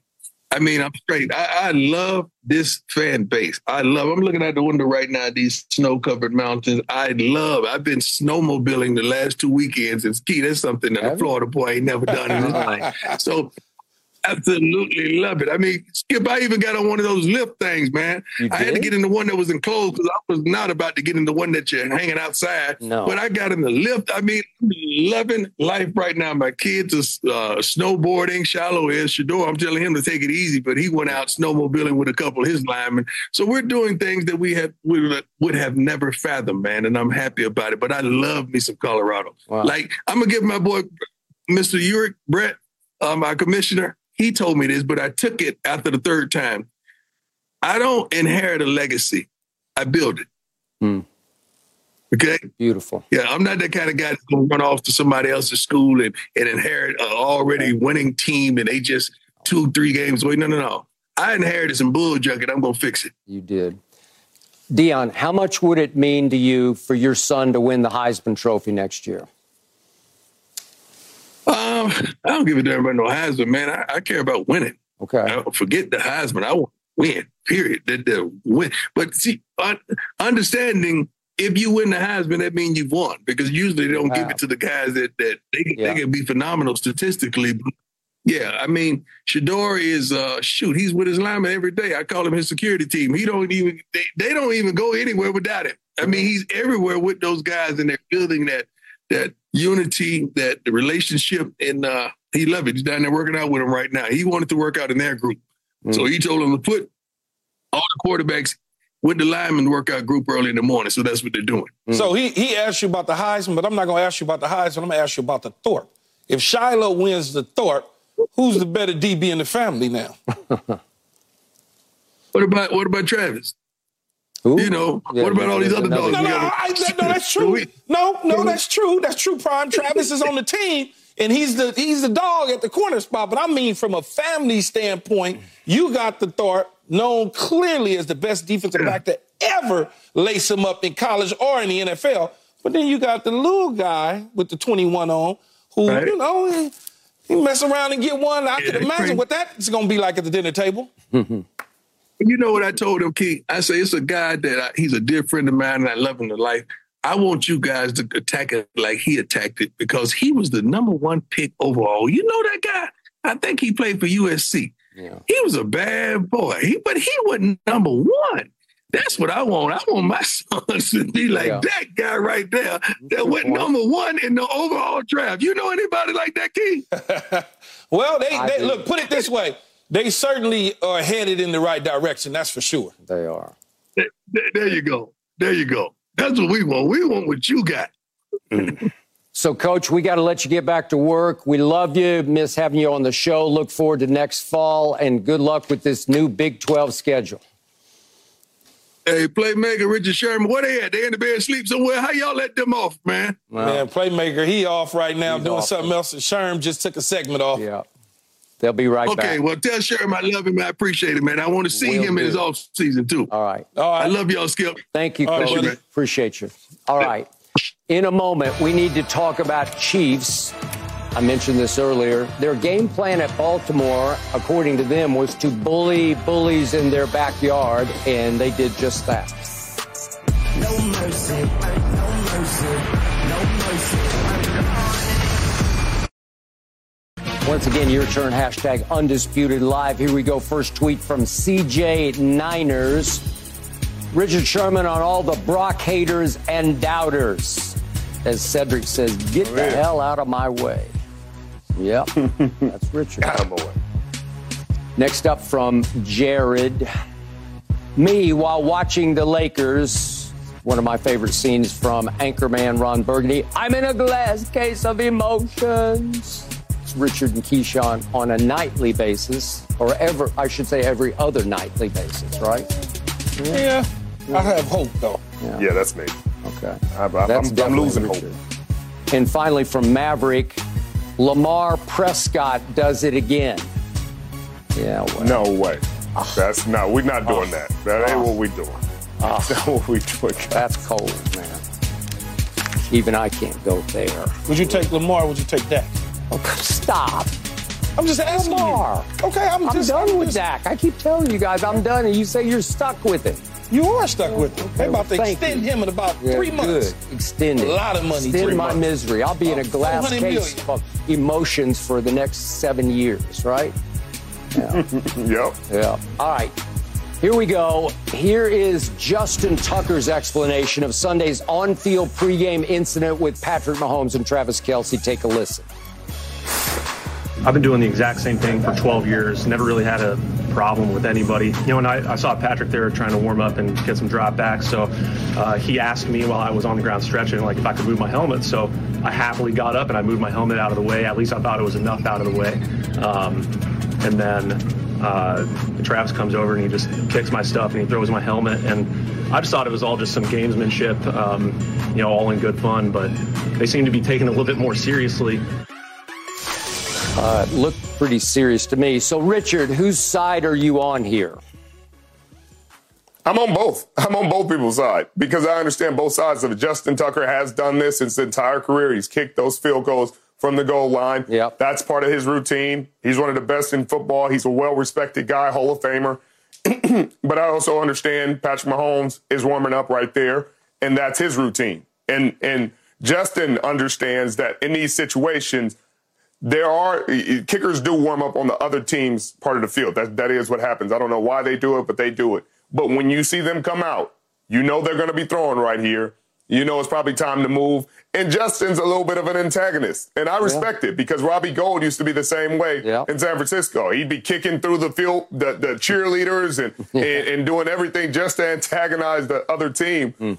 But I think Patrick and Travis understood the moment. Hey, this is serious. We're not playing around. We're not messing around today. We're not playing these little kid games. Like, get this out the way. We got business to handle, and they set the tone. No, I can't be. I'm on both sides. I'm not at all. I'm with Travis Kelce and Patrick Mahomes. Are you really? Get your blank out the way. Okay. I don't care what you've been doing for the last 12 years. I don't care that you may get a gold jacket, all that. That has nothing to do with what we getting ready to do right now. Right now, we getting ready to play each other.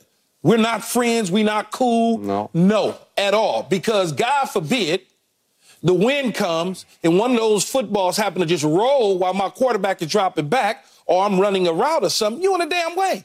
Go on the other end, man. Or if you want to kick, get your ass to the stadium earlier before we get here and you can kick on our side of the field. I don't have no problem with that at all. My boy Warren Sapp used to run through people's drills all the time.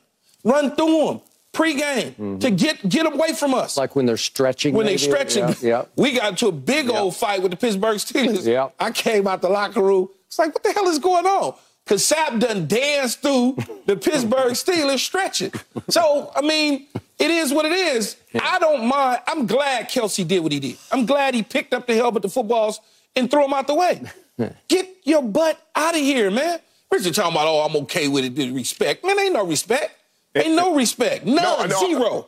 I'm okay because that's his routine. That's what he done every game. You look up, but you ain't doing it. But you're not doing it against us. You can go do it against the Niners or the Seahawks or the Bucks or whoever. You can go do it against them.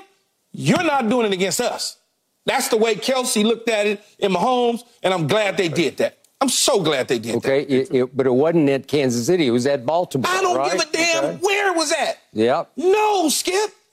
We warm up on this end of the field. This is our end of the field. It is.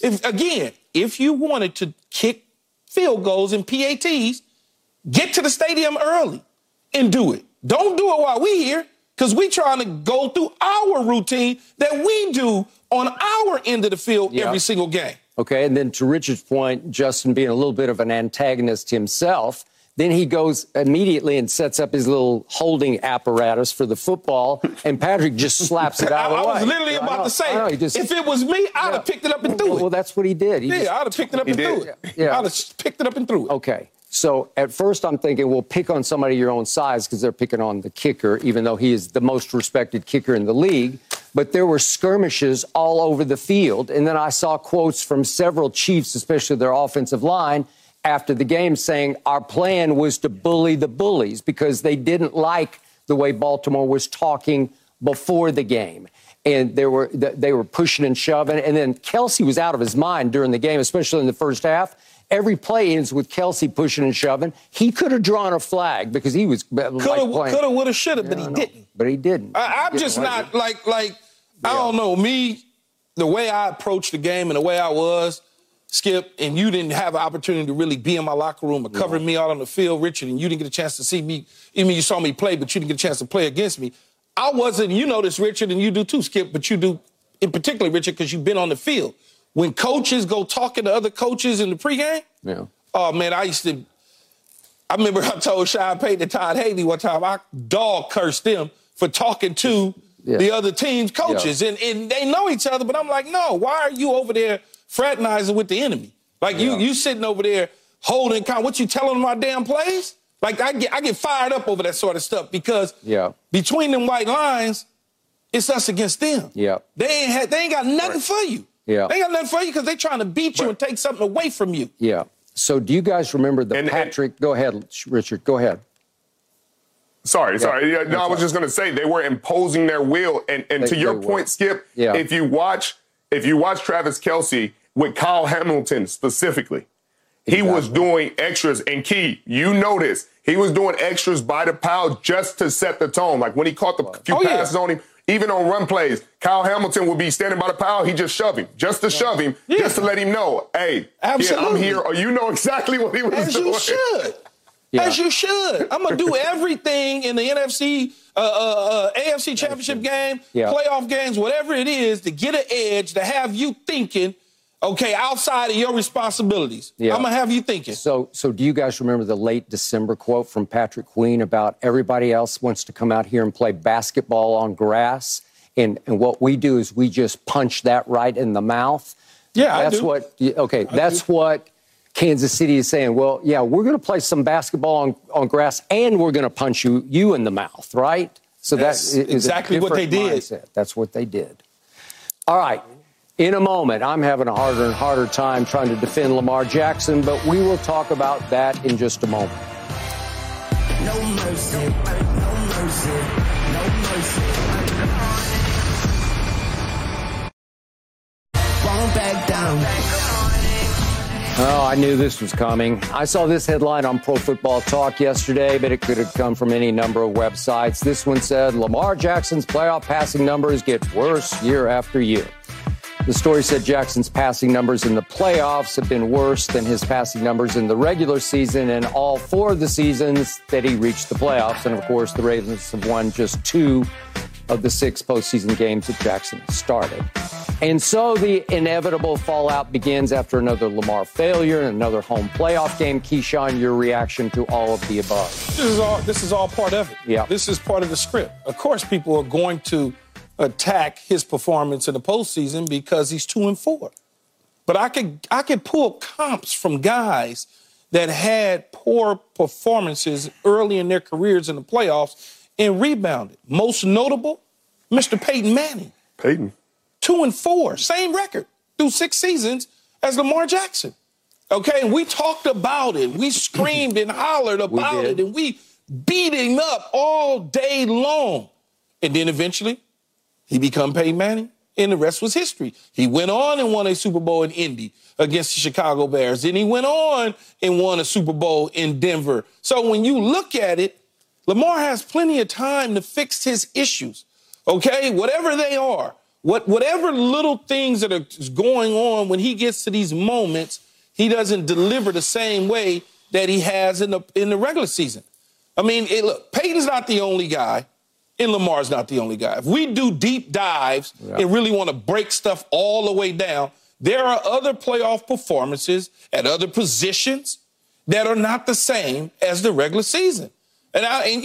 People just they're looking for something. They're looking for something to criticize him about. They're just looking for it. They couldn't wait to push sin. It was all the story was already written, right? Skip, it was all they just was waiting. Right. They had it ready the week before. They was like, we can't do that. Let's wait till the next week. I mean, that's just where it is with Lamar. I think he gets it turned around, man.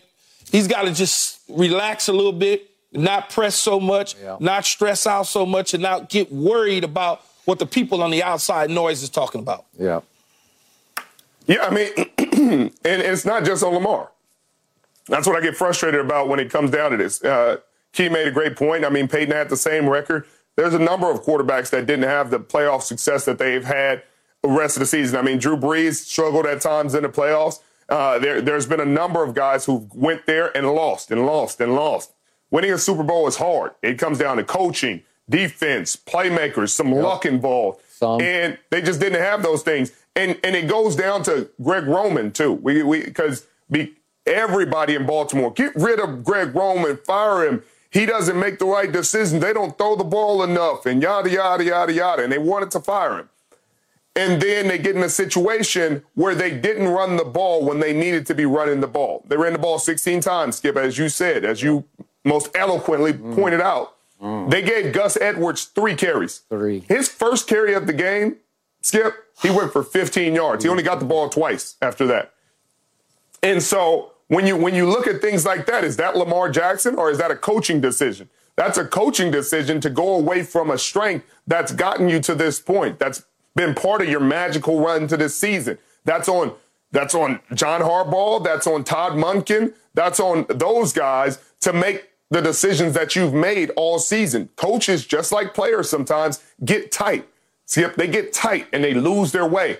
They lose their way, but they don't always catch the same flack as these players because the quarterback's at the forefront. So you're just sitting there like, Lamar Jackson threw 37 passes and he only ran 8 times and yada, yada, yada, but he's not calling the plays. So, sure, does amount of blame go to Lamar Jackson? No question about it.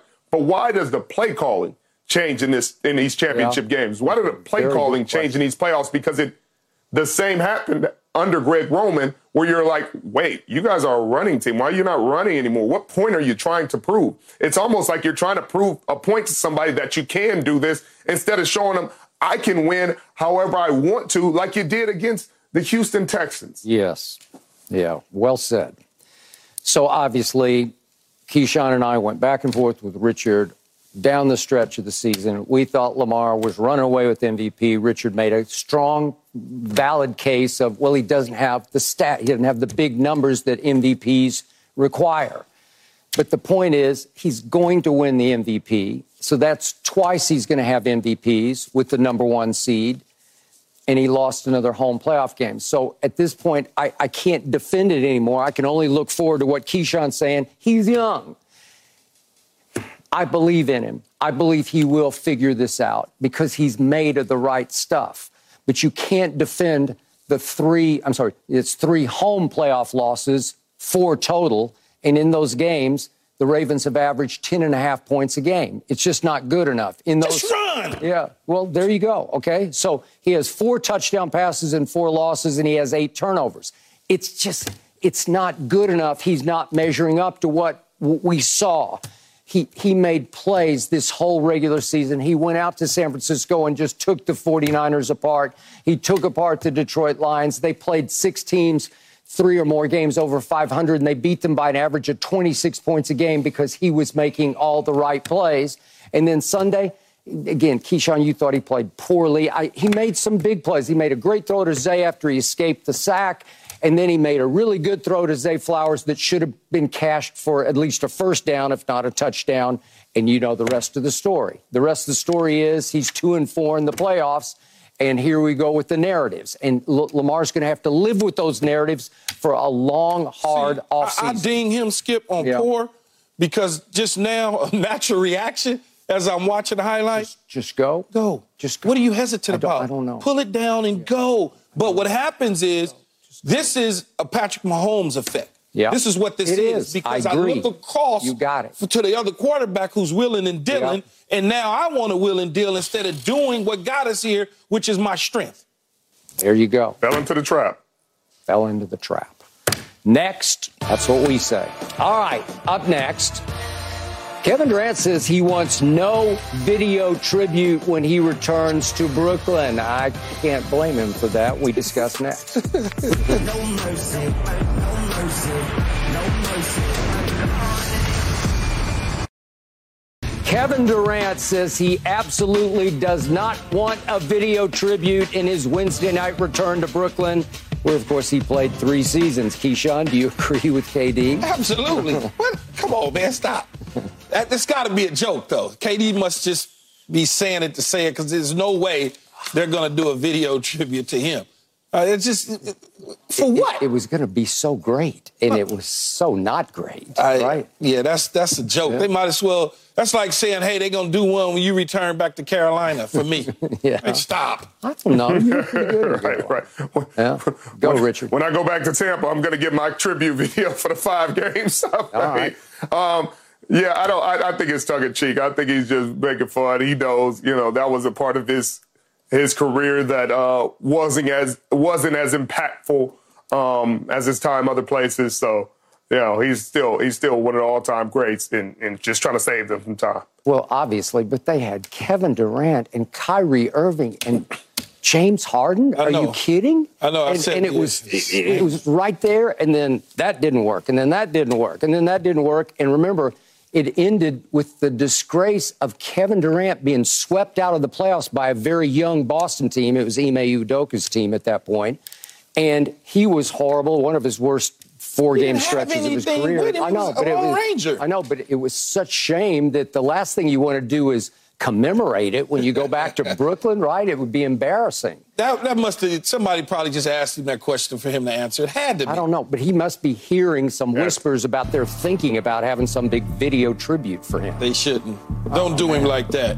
Don't do that. Carolina and Keyshawn. I would have watched that. Yeah, okay. All right, that's it for today's Undisputed. We are back tomorrow at 9:30 Eastern, and I can't wait.